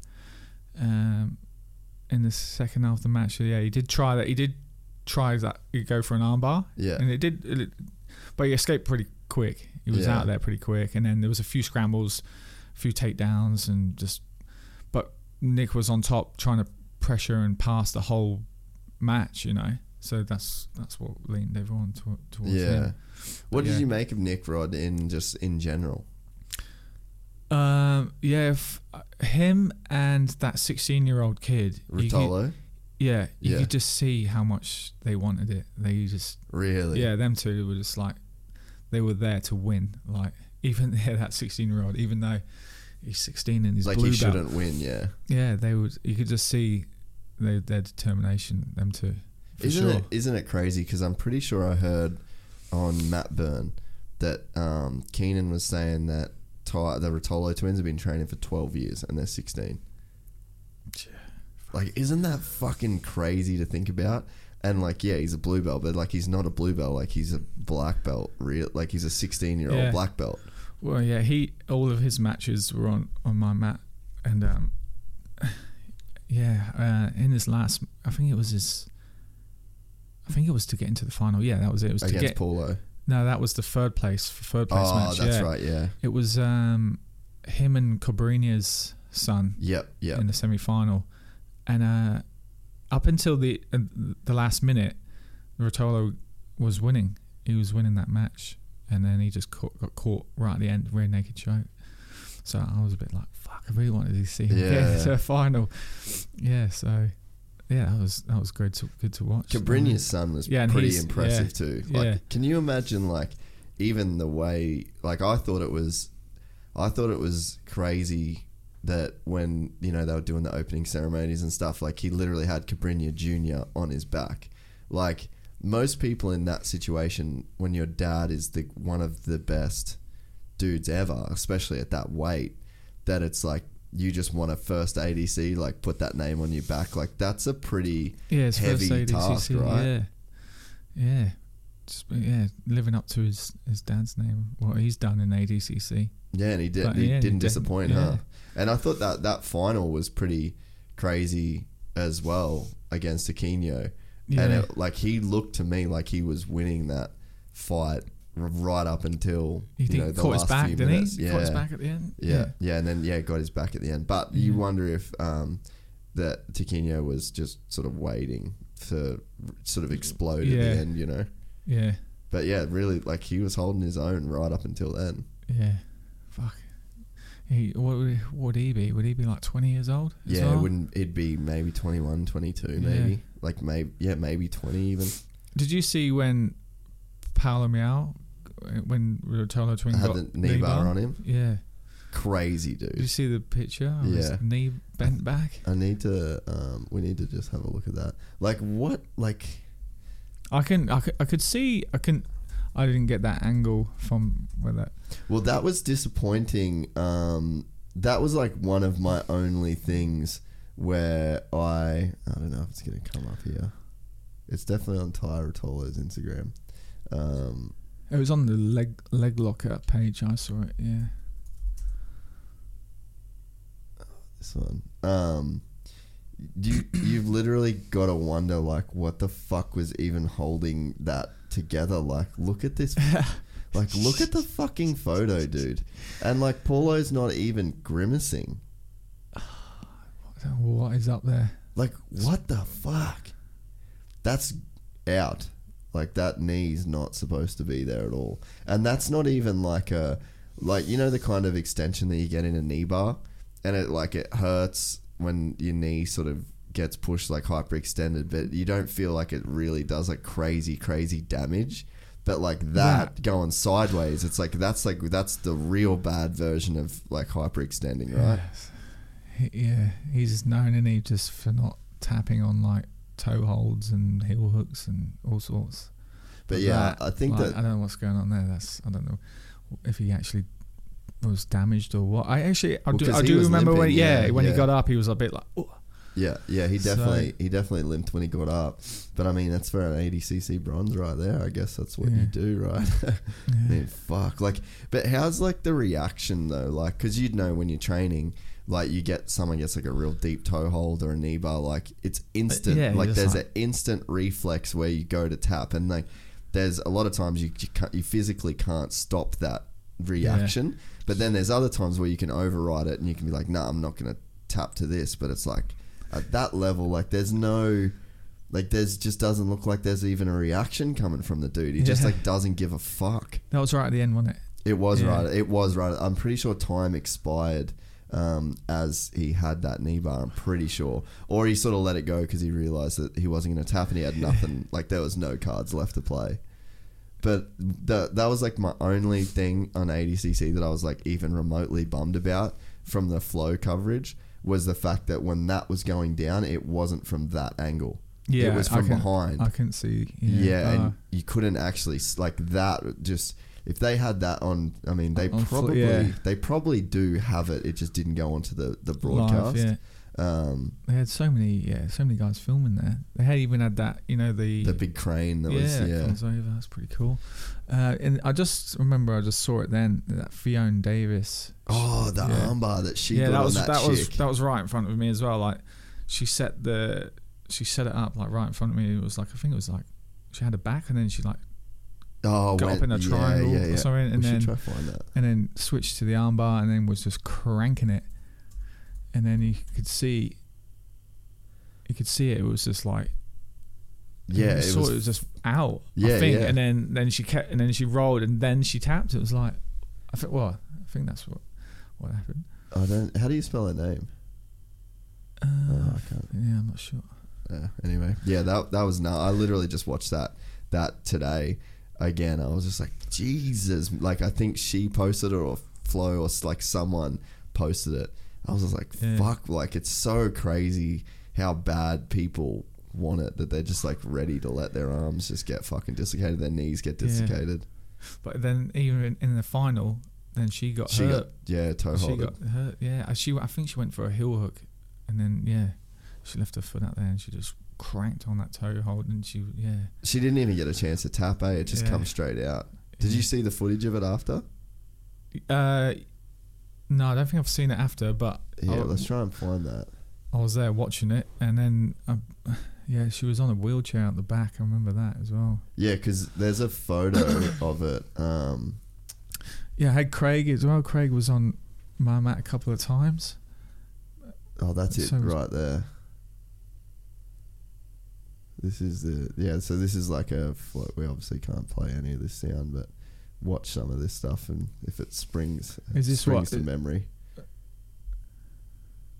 So this was just like, I think this is just the biggest upset. So this is this is Alarcon versus Grippo. Yeah, that's right. Grippo went out in the first round, eh? Yeah, that was gnarly. It was wow. So what did they do there? Just reset. It was definitely like a pretty crazy 80cc of upsets too, right? Like there was some pretty full-on first round matches. Like this one, I'm pretty sure this was the first. I'm pretty sure I remember seeing him go out in the first round. I think that dude was one of the trials winners. And then this is the Nicky Rod fight that you were talking about. Yeah, you can just see the intensity of Nicky Rod, eh? Oh yeah, was he a Division 1 wrestler as well? Yeah, but did you see he just got fucking worked by that actual wrestler? Like that actual good dude. Yeah. Look at him, dude. He's fucking all over him, eh? That's like a crazy way for such a big dude to move too. Like when you were there, like watching it in person, is it really? Does it take you back to just see like how good they are and how fast and explosive the movement is, and like because it's like when you go and you watch, like say you watch football on TV. And it's like, it looks like a big hit, but if you're like really close to the field and you see the dudes and the collisions that they have, like, is it that same sort of thing? Like, is it that noticeable compared to like dudes that you might see like in the gym or whatever, Well, I remember what was really cool was because I watched the Danaher. I've watched the Danaher's back takes and the leg lock instructionals. Yeah. And one match it was Gordon. I can't remember who it was against. It was on my mat and it was pretty close to me. And they were facing me. Gordon had the back. Gordon had the back, and you could literally see him working through the entire system. Yeah, and he did the whole fingers at the end. And I was just like, oh fuck that! That's just pretty cool. Dude, like even you can see. I remember that exact thing. Like they had the camera right there, and then he switched to. He didn't have the underhook on the bottom side, which is like that's where their whole system starts. So then he switched it so that he went from seatbelt, like the choking arm on the bottom, to then over, got his body triangle. Then he started working through his hierarchy of grips. And it was literally like that. And then there was even one point where the dude put like his head to the mat, and then Gordon grabs his head and then pulls it over to the other side and puts his... It was literally to a fucking T of that back attack system. I know exactly what you're talking about. I was like, fuck, that's cool. I'm gonna have to rewatch my back attacks when I get home. Yeah, it's fucking... here's Lockie versus Gordio. Where were you when the Lockie stuff went down? All of his Lockie's matches were on my mat 2. Yeah. What was that moment like when he first submitted Kynan? Well, actually, when they started the absolutes, there was a bit of a break, and then they were like, right, we're going to start the absolutes, and they brought all the guys on, and made a bit of a spectacle of what was happening. So I think on the first mat there was Bushesha and someone. And then on our mat it was Ken and Lockie, and then maybe I think it was Tonin and Edwin. Yeah, maybe I think and they sort of the announcer was pumping up, and you could really feel the anticipation, like it was something different in the air. Now it was like, fuck, some shit is gonna go down now. Yeah, and then they announced all the guys, and then I was just there. We were watching like Lockie in his first one, and it was crazy to watch. Like Lockie that pull guard straight away, and then he's just spinning underneath him and whatnot, and it just looked so crazy. Like because of the size difference, just like it looked like this little ball spinning around on this huge guy. He's just like, and then catches his leg, and Kynan just looked so calm. Like he's like, no, he was like, no, this isn't going to do anything. Yeah, and then as they rolled, we'll watch it here. Actually, it's right here. He just didn't. Yeah. He just didn't. There was like no urgency from Kynan, like thinking that he was in trouble, or maybe the control lock he had was just like so much that he just had nowhere to go. Like it just seemed like, and look, like Lockie, like he's not a guy that's like gonna throw his hands up in the air, and he's not like, look, he's not Gordon Ryan essentially. And it's like when he submitted Kynan, his hands erupted like it never, like you just don't hear that in jiu-jitsu. Yeah, the place just went, the roof came off, like the whole place was just going mental. And that was just for the first one. Yeah. And then do you remember like as he got into the second one? Yeah, and then it was the same. Yeah, because they were all like they all plus 99 guys in. It was the same thing. Like you could just see this little ball just spinning around underneath this huge unit, and then boof, just catches his leg again, and same thing. Place just went crazy, and like I was we all just sat there as well, like just going, what fuck, like this is insane. So that was the second one, and then unfortunately Gordon got him in. He was doing pretty well against Gordon in the third one, but then when he got his back, and then you know what he's like on the back, and then for that third place medal against Muhammad Ali, just Super Muhammad Ali, just looked like a different Muhammad Ali from the previous comps. Yeah, he was huge, absolutely huge, and then boof, just does it again. I just couldn't believe it. Everyone was just stunned. Like everyone, and I think I think he topped Craig Jones's performance from the previous one. That's what all the guys on the table were saying. Like, oh my god, like this guy's he's took it. You know, this is his ADCC now. It's so crazy too, because like what Lockie did that's so special is like when you first get sold jiu-jitsu and they're selling you and they're like, the little dude can win. Yeah. Like jiu-jitsu's so like, go and watch UFC 1. The Gracies come in and they were the smaller guys and they strangle people and they made them submit. Like that's what you get sold when you get sold jiu-jitsu. Yeah. But it's like, as well as I do, like that doesn't go down on the fucking reg. I go in the gym and there's dudes that are way bigger than me that you've got more technique than, and they fuck you up. And it's like that's the real world. but then it's like that was what you get sold. That was David beating Goliath, and it was fucking crazy. Like I was actually training at the time, and Paulo was running on. So I watched the Kynan thing in the car before I walked in to train, and I almost didn't train. I was like, "Fuck, dude! Like I gotta watch this." But then I was like, "All right, I'll just watch it when I get done." And then Paulo runs in and he's like, "Bro, did you see Lachlan?" And I was like, "Yeah, I saw he beat Kynan." And he's like, "No, then he beat Gaudio." And I was like, "What?" And then at the end we got to see.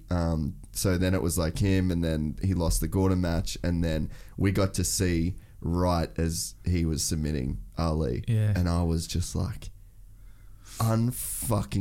this is unbelievable. Like I cannot believe that he's done it, and on that stage, and he's the nicest guy in the world, and he never talks himself up. He's the epitome of being like humble, and the last person that not that you'd expect technically, because he's so fucking amazing at jiu-jitsu technically, but like he's just this humble underdog that like you just don't see him stealing ADCC. Like that's all everybody was talking about, was just like this guy that just like literally stole the show. Yeah, it was insane to see it there live. Like, it's definitely my highlight. Well, everyone's highlight, isn't it? Really. Well, it's from the comp. You watch jiu-jitsu history get made. Yeah, it's fucking it's incredible, and I'm so happy for him because of the effort that he puts into not just like his own jiu-jitsu, but just jiu-jitsu in general. Like he's been so committed to the instructionals. He's been so committed to his YouTube channel. Like years he's been grinding on the YouTube channel, and all the work that he does. Like that man must not do anything else other than jiu-jitsu. Yeah. And to see it, really pay off, and like he could never compete again, and he is in the all-time legend status of jiu-jitsu. Never has to do anything again. Yeah. Well, we went for dinner after the first day, and it was just I was with the whole Absolute MMA crew, and it was me and Kel, and I think Kel asked him like, "Oh, are you gonna do the Absolute?" And he said, "Oh no, I don't think so." I'm pretty sure that's what he said. He either said, "Yeah, I'm not sure if I'm going to do it, or I'm not sure they're going to let me in it." Yeah, one of them two. But because I think how it come about was they said to him like, "Oh, if you do Absolute, you'll probably get a better chance of being invited next year instead of having to go to the trials." Yeah, well, I thought how it worked is you have to place first, second, or third to go into Absolute, but I don't think they couldn't fill it. They couldn't fill I think is it 16? I don't think they could fill it. So anyone who was keen were just jumping in. Like they had Tex Johnson, who didn't medal. He jumped in. It was So you could say he was super bummed that he lost his first one against Lepre, but then just turns it on in the Absolute, doing all that. I think it's K guard into 50-50. Yeah, insane, eh? Yeah, fucking yeah. I love too. Did you see that Ali tagged the other boys in Instagram post and said like, "We need to buy his DVD." Yeah. I thought that was pretty cool. Well, that won't be too far away, will it? He's been editing it like every day because he's on like a bit of a seminar tour, which I wonder. I'd have to ask him if he was meant to do that tour or if he's just sort of capitalized on it. But yeah, I'd say that DVD might do quite well when it comes out.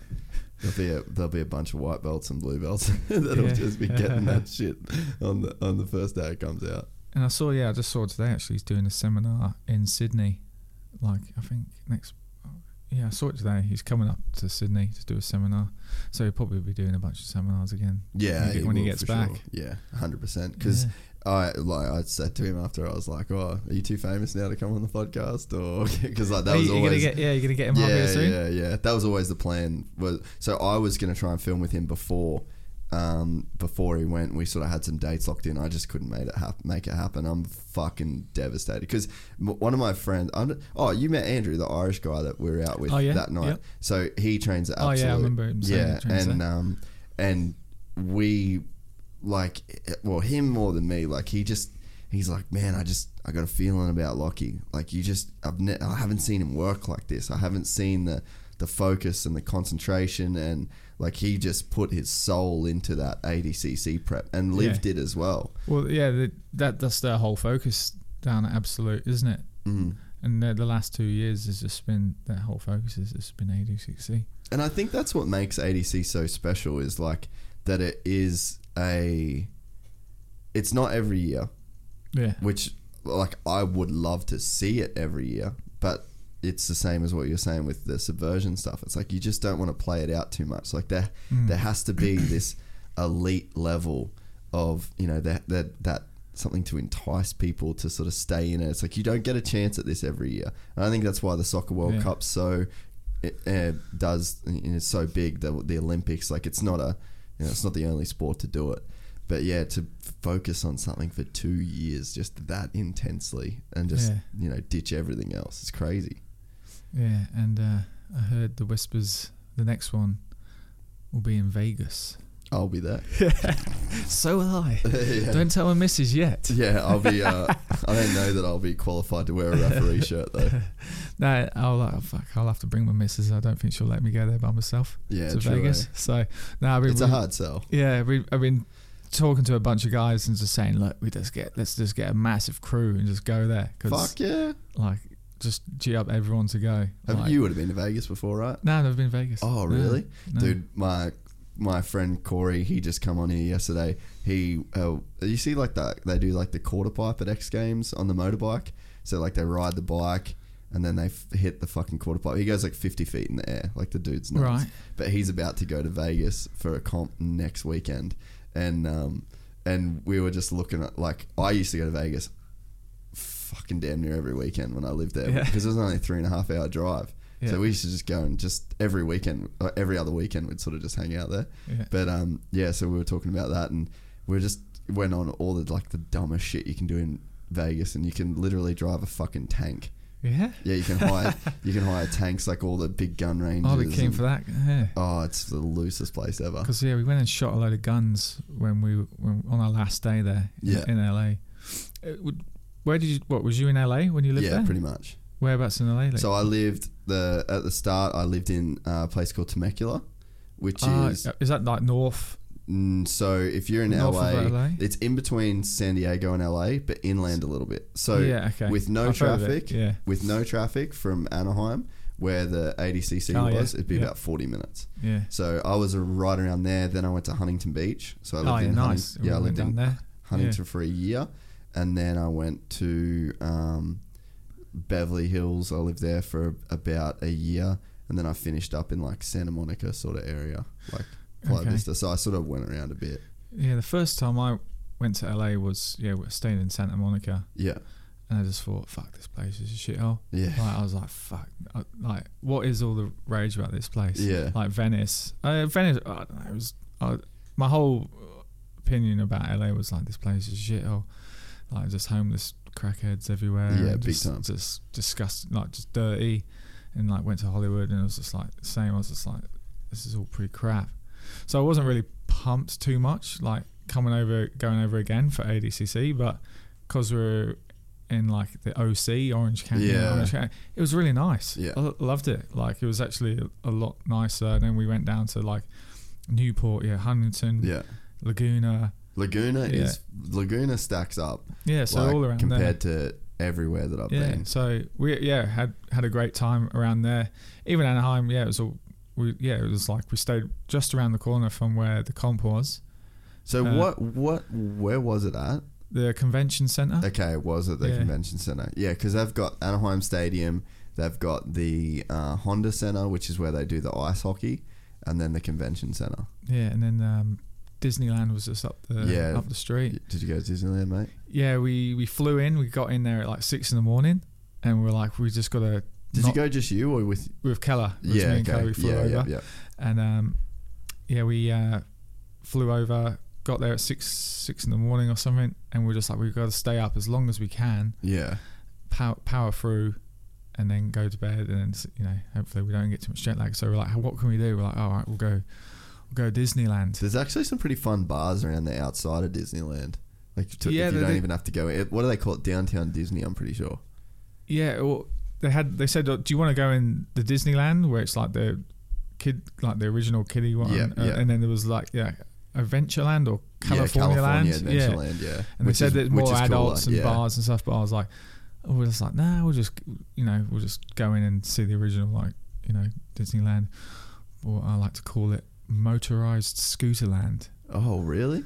Fuck, you can't go like 5 minutes without seeing people on motorized scooters. Fat people, just like. Man, I couldn't get over how many there were. Really? Did you notice it last? Maybe it's just growing more. Maybe it's more like people. A new thing, dude. So I fucking hate Disneyland, and one of my ex-girlfriends that I lived with, she got me for my birthday a year-long Disneyland pass because her and her sister had one, and I got dragged around to fucking Disneyland so many times, and after that I was like, I'm done. I refuse to be around this fucking place. But I think I actually went with my sister one time, like recently, and it was actually pretty fun. But yeah, it's just too many people, dude. There's so many people there. Yeah, it was a Wednesday, and it was like chockers. We're like queuing up for like half an hour 45 for like rides, and then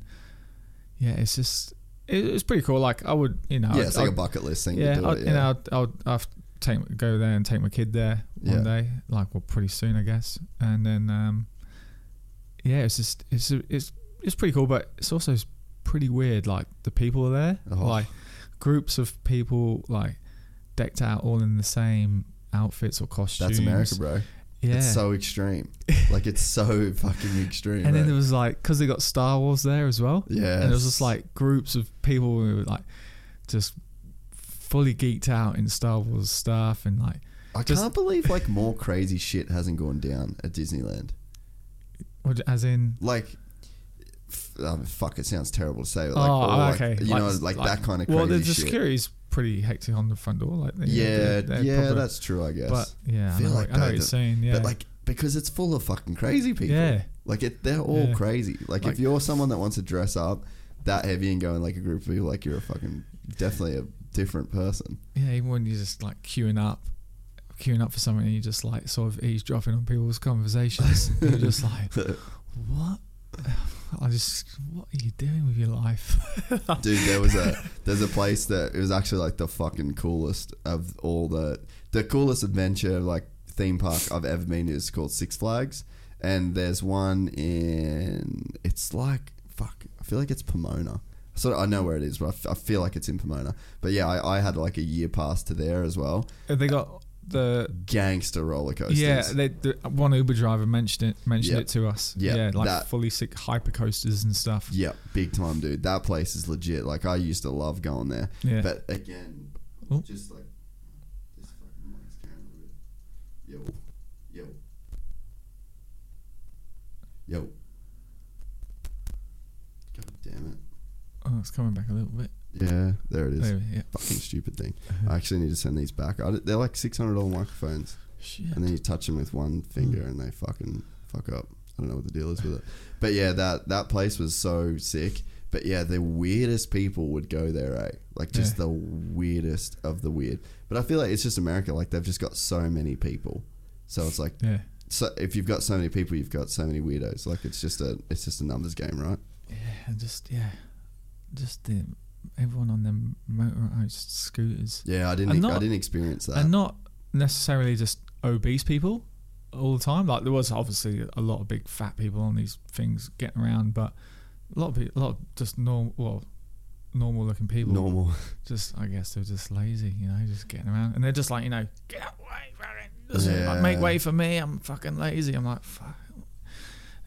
And then once like it got late in the day. Well, it was about 3 or 4 o'clock, and I was struggling. I was like, because I didn't get too much sleep on the plane, but Kel did. And then I was just like, I remember I just sat down, and I just like he went to the toilet, and I just fell asleep on this bench, and then you fell asleep on a bench. Yeah, I was just like fell asleep, and then I just had, like sort of just wake up to this commotion, like and like so this kid had just fully, like in front of us, just fully projectile vomited like just like it was just so much. I couldn't believe how much it was, just vomit. And then like the mum just grabbed him by the arm and just kept walking. That's so weird. It's like, just went right in front of us, and then just gone. Like, and then everyone was just like, "Oh fuck!" and just walk around it and just carry on. It's like, what the fuck, dude? The thing that used to trip me out was, it's probably your motorized scooters, but for me it was the pram parking. Oh yeah, there was heaps of that. Yeah, like they have like parking lots for prams. Yeah. So there's all these people that obviously have kids, and then there's just like these massive. Yeah. Like hundreds of prams are parked out front of a ride. Yeah. It's like, this just all seems like it's too much effort. Like if we have to go to this length to like park our pram, this just seems like this is just a hassle, right? Where'd you shoot? Like, did you shoot the guns in Anaheim then? Yeah, it was called. I can't remember what it's called now. It was on the. We had to check out of our hotels on the Monday morning. But we, check out at 11, but our flights were like 10:30 or whatever. So we're like, and we were pretty hungover. We went to the after party as well. How was that? That was pretty cool. Like, did the jiu-jitsu dudes go hard after 80cc? Yeah, there's plenty of them there. That's sick. Yeah, like Tonin was there. I've heard he's a bit of a good lad to party with. Yeah, he was there. Like, yeah, I think he had like these cowboy boots on and a cowboy hat. He's such a different dude, eh? Yeah, such an interesting dude. And they had like there was a dance off at one stage. I think that Brilio steamer started it, and then the Hulk had a turn, Tonin had a turn. Yeah, it was pretty cool. It wasn't like over the top wild party, but I think like 2:00 it finished, and then we all just grabbed Ubers back, and somehow I got an Uber back by myself. I don't know what happened. I've just somehow got Uber back by myself, and ended up in the Hilton lobby. And I got in, and there was everyone was still there. I think there was Keller, there was Hodge was still there, and a bunch of other guys. And Kanan was there with Hulk. Yeah. And I was just pissed, and I was like, "Yeah, Kanan, take me down, bro." And he just like, "Wah," and just like double legged me in the lobby. Like, and all the boys was just loving it. And then, everyone knows a fucking drunk cunt from London. Everyone's just like laughing and that. And then like the next day, everyone's having a laugh about it. But that's pretty awesome. Funny. Yeah. And then, woke up the next day, hungover. I was like, right, what are we gonna do? We're in America. Like, let's shoot some shit. I was like, because I mentioned it a couple of days before that we should go do it, and then we're like, okay, we'll go down. I found this place down the road, and we'll give it a go. So we rock in. I just another thing I can't get over is how we just rocked in. I was both hungover. I think Kel just had probably half pissed. Kel had an edible in the morning or something, and it was just like, just flash your ID. Flash your ID and sign this form, and we were in like a matter of like 5 minutes, and then I was like, I've got a gun, man. I'm like, and there's people in there. Just, it is a bit scary. Have you done it? Yeah. It's like I was pretty scared, like because I was hungover as well. I was like, fuck, I've got to sober up quick. Like, these guys are just in there just shooting, and even like some big rifles. Yeah. And even after like Kel said, I was pretty fucking like scared when I was in there. And then he just ran through, how this. We had like some basic pistol first. Yeah. And he just ran through that, and we just shot that for a bit. And he goes, and then he just sort of wandered off, and we were just there. And he was like, "Yeah, when you feel comfortable, just come and get a Glock." We came back, got a Glock, had a Glock, shooting that for a bit, and then went straight to the AR-15. Wait, how fucking good is that gun? It's cool, yeah. It had the scope and like the red dot, and just like.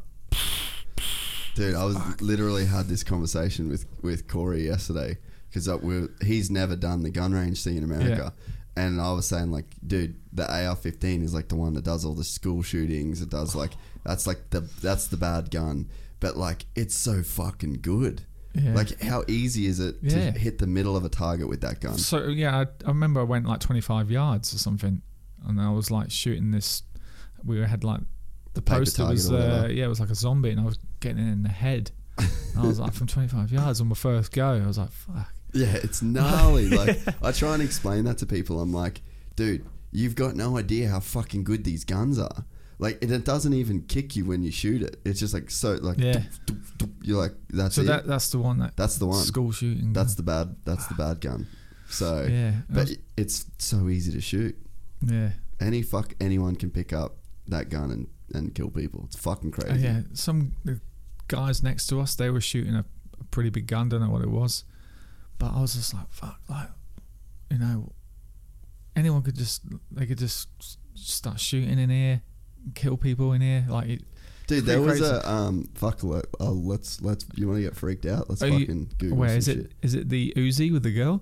Because the Uber driver told us about that. Oh, I'm just gonna Google gun accidental range shooting America. This will produce a lot of results. Gun range shooting. That's probably the wrong thing to. Let's type in that. This was this happened while I was here, dude. So this, I don't know if you've heard about this one, but there was a fucking that's the one. This was the one, and it flew back behind it. Yeah. Oh, nice, dude. It's so this happened while I was there. Fuck, load you. Yeah, here we go with ads. Fuck off. Yeah, like, so we used to we'd go surfing in Oceanside, so that's like sort of like, that's like northern San Diego, like North County San Diego, right? So we'd go from why is this a 30 second ad? Are you serious? Oh, did I just I'm not allowed to be frivolous. I just said, are you serious? And Siri's fucking responded. When is this video gonna play? Oh, it's like fucking full news thing. Here we go. Oh, whoa! Did you see that?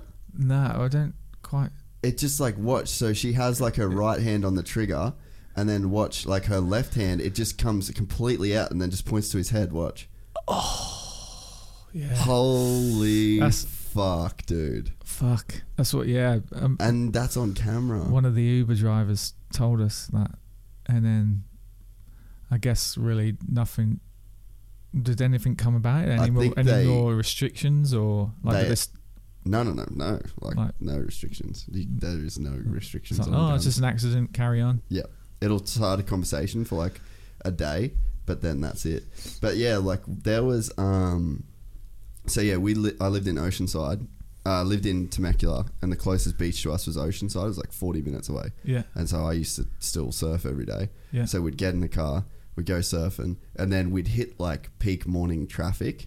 So then what we'd do is we'd just go to the gun range. There was like one right on the road where like traffic started. Yeah. So one day we were in traffic and we're like, this is fucked. Like we need to just we need to hang out down here and do something else. And then it was literally like there's an airport and then a gun range, and then we were like, we should try the gun range.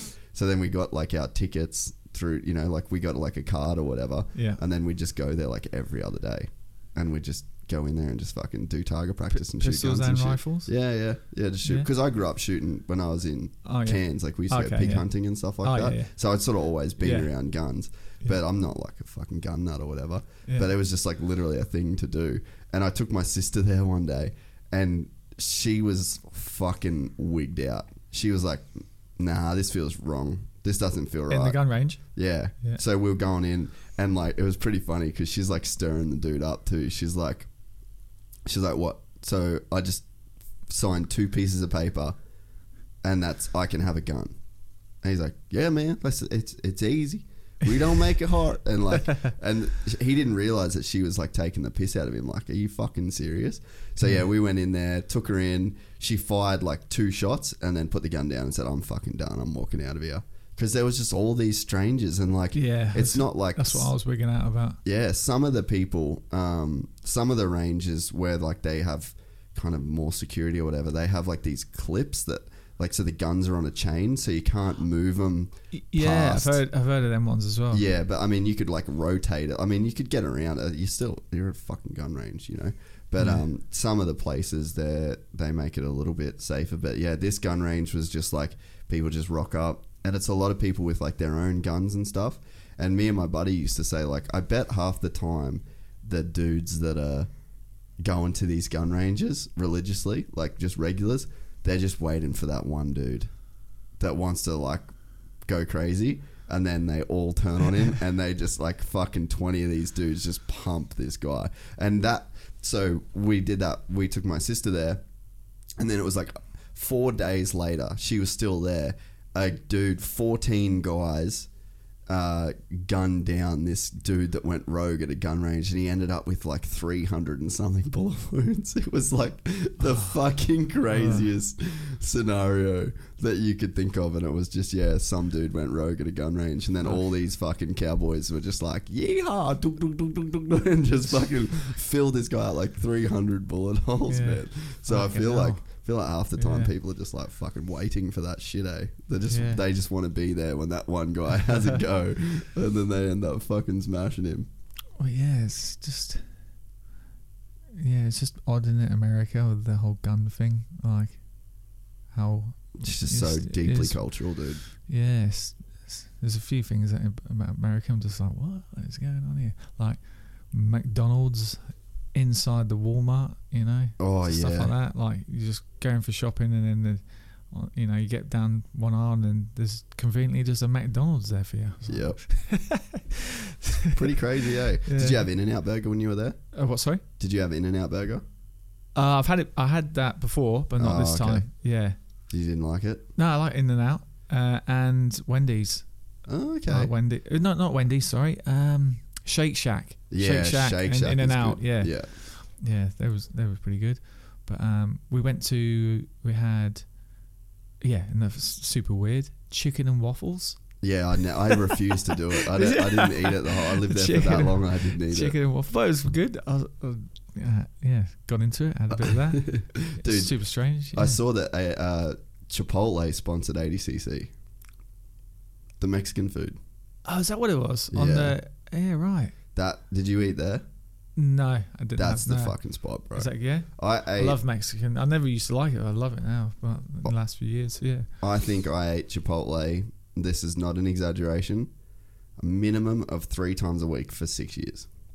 Yeah. That was my stable diet. Like, that was, it's so cheap and so good. It's kind of like Sombreros. And this is everywhere, is it? Yeah, so yeah, everywhere. Yeah, or probably not in like, when you go through like the south. You know what I mean? Just like California. A lot of like the bigger states, like like California. I mean, it would be in every state, but it would more be like the regional areas. Like you'd have McDonald's, Wendy's. Okay. And so it's like a franchise. Yeah, it's a franchise, right. But it's not. It's just not everywhere like the way that McDonald's is. You know, like there's not even Starbucks in a lot of places when you get on the East Coast. Because it's so weird how America works. Like on the West Coast, it's Starbucks, and on the East Coast, it's Dunkin' Donuts. That's where you get coffee from. Right. Okay. It's weird. And like one of my buddies, I used to do a lot of work with him. I used to stay with him a lot in Atlanta, and like I used to make him drive out of the way to get Starbucks because that was like the only sort of decent, more Aussie style coffee. Yeah. And he never did it. So we'd do a Starbucks run, then we'd do a Dunkin' Donuts run. Yeah. Just crazy, but it's like this divide of like one side of the country does this and the other side of the country does that. Yeah. Fucking weird, eh? It's just a weird place. What was you looking at here? I was going to say we'll go back to this 80cc highlights and see what other little talking points. What time do you have to be at the airport? What time is it now? Called it at 10, probably 10 minutes, yeah. Oh, you got to go soon, you reckon? About 10 minutes or so, yeah. All right. One thing I didn't mention was like Keller Loxodi's match. He fought Mauricio Santana. Yep.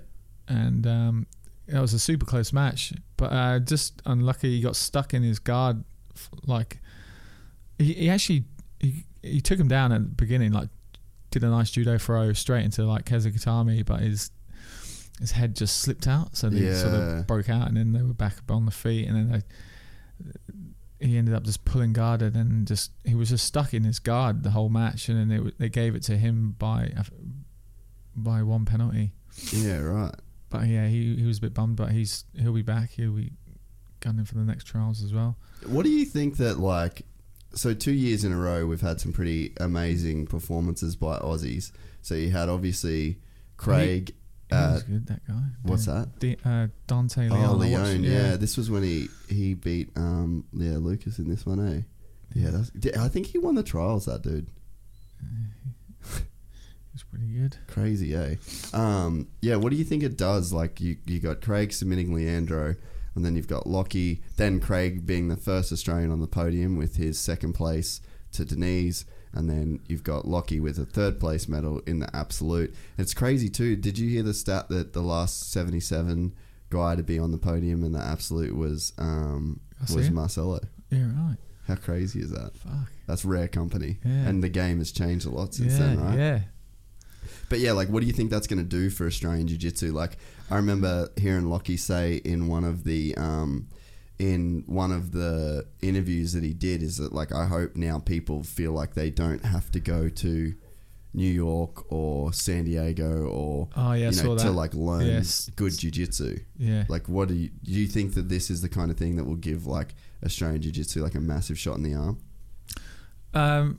Yeah, for sure. And I guess he has got the best guys in the country around him as well. So, you know, it's no secret. Absolute MMA are the team. Yeah, and Australia. You think, dude, the guys that they've got in the wings too, like Jeremy Skinner, like Lockie Warren, like they got some crazy dudes that are like sort of right there too. Like, I feel like Skinner got super unlucky this year to not even qualify. Like, he got so close. So it's like, dude, 2021 ADCC from Australia could be fucking crazy. Yeah, it's gonna, especially if we get a trials.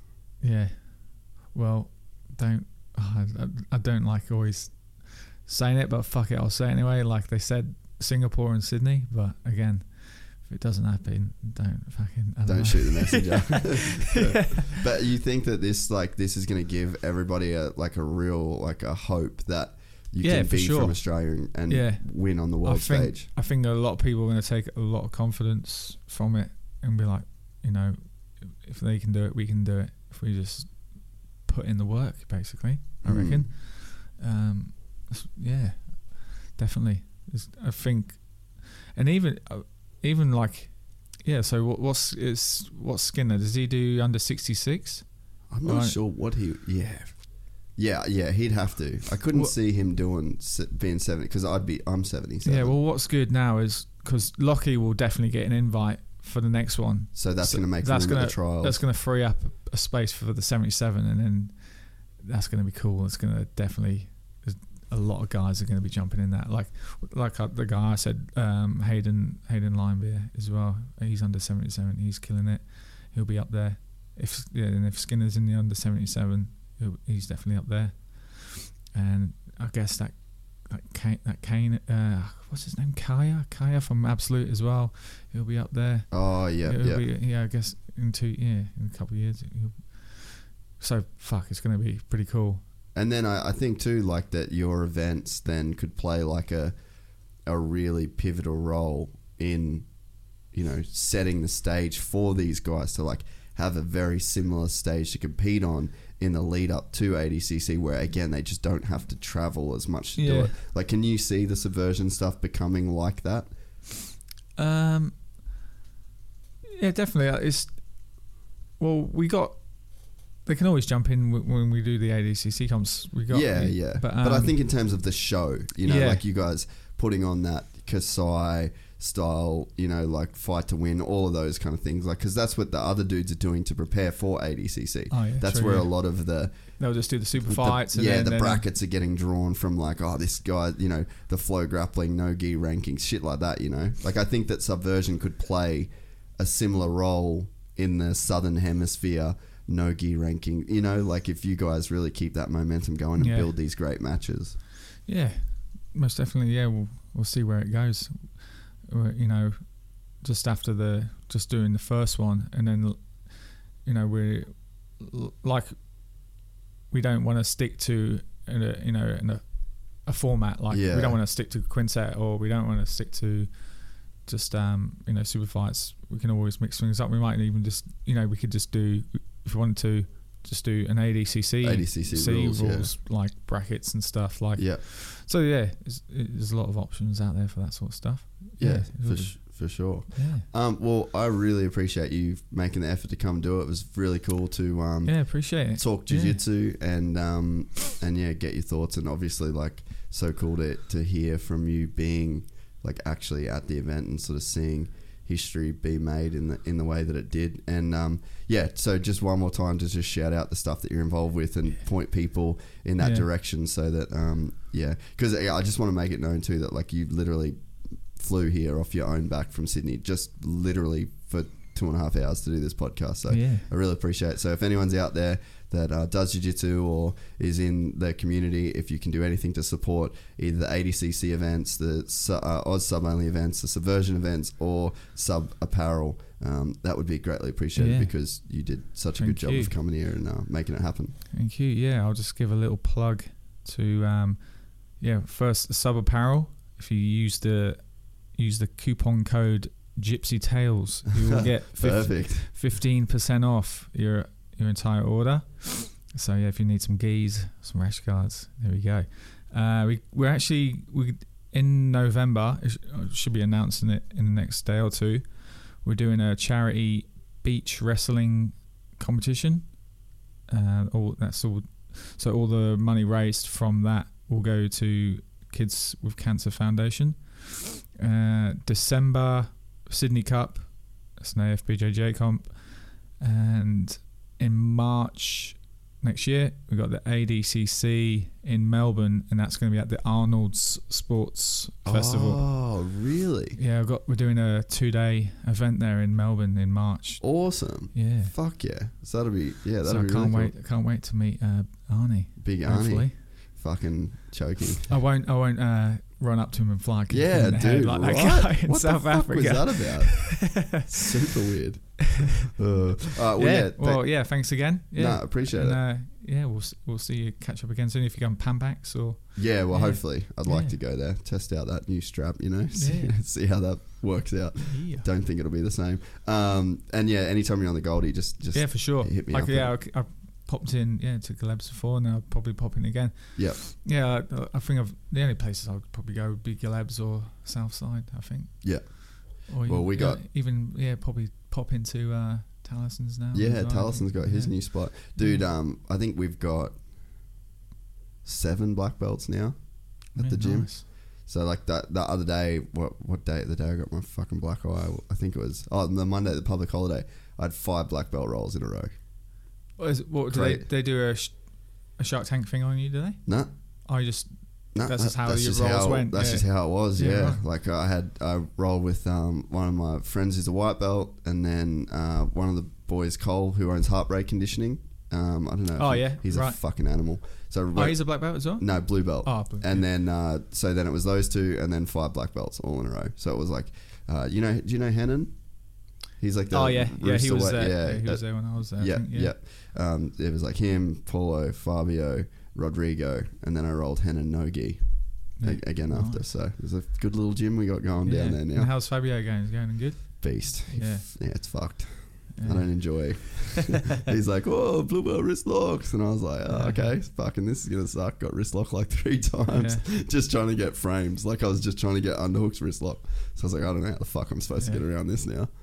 So I like Fabio. He's a good dude. Yeah, he's a monster on and off the mats. All right, man. Thank you very much. I really appreciate it, dude. Thank you.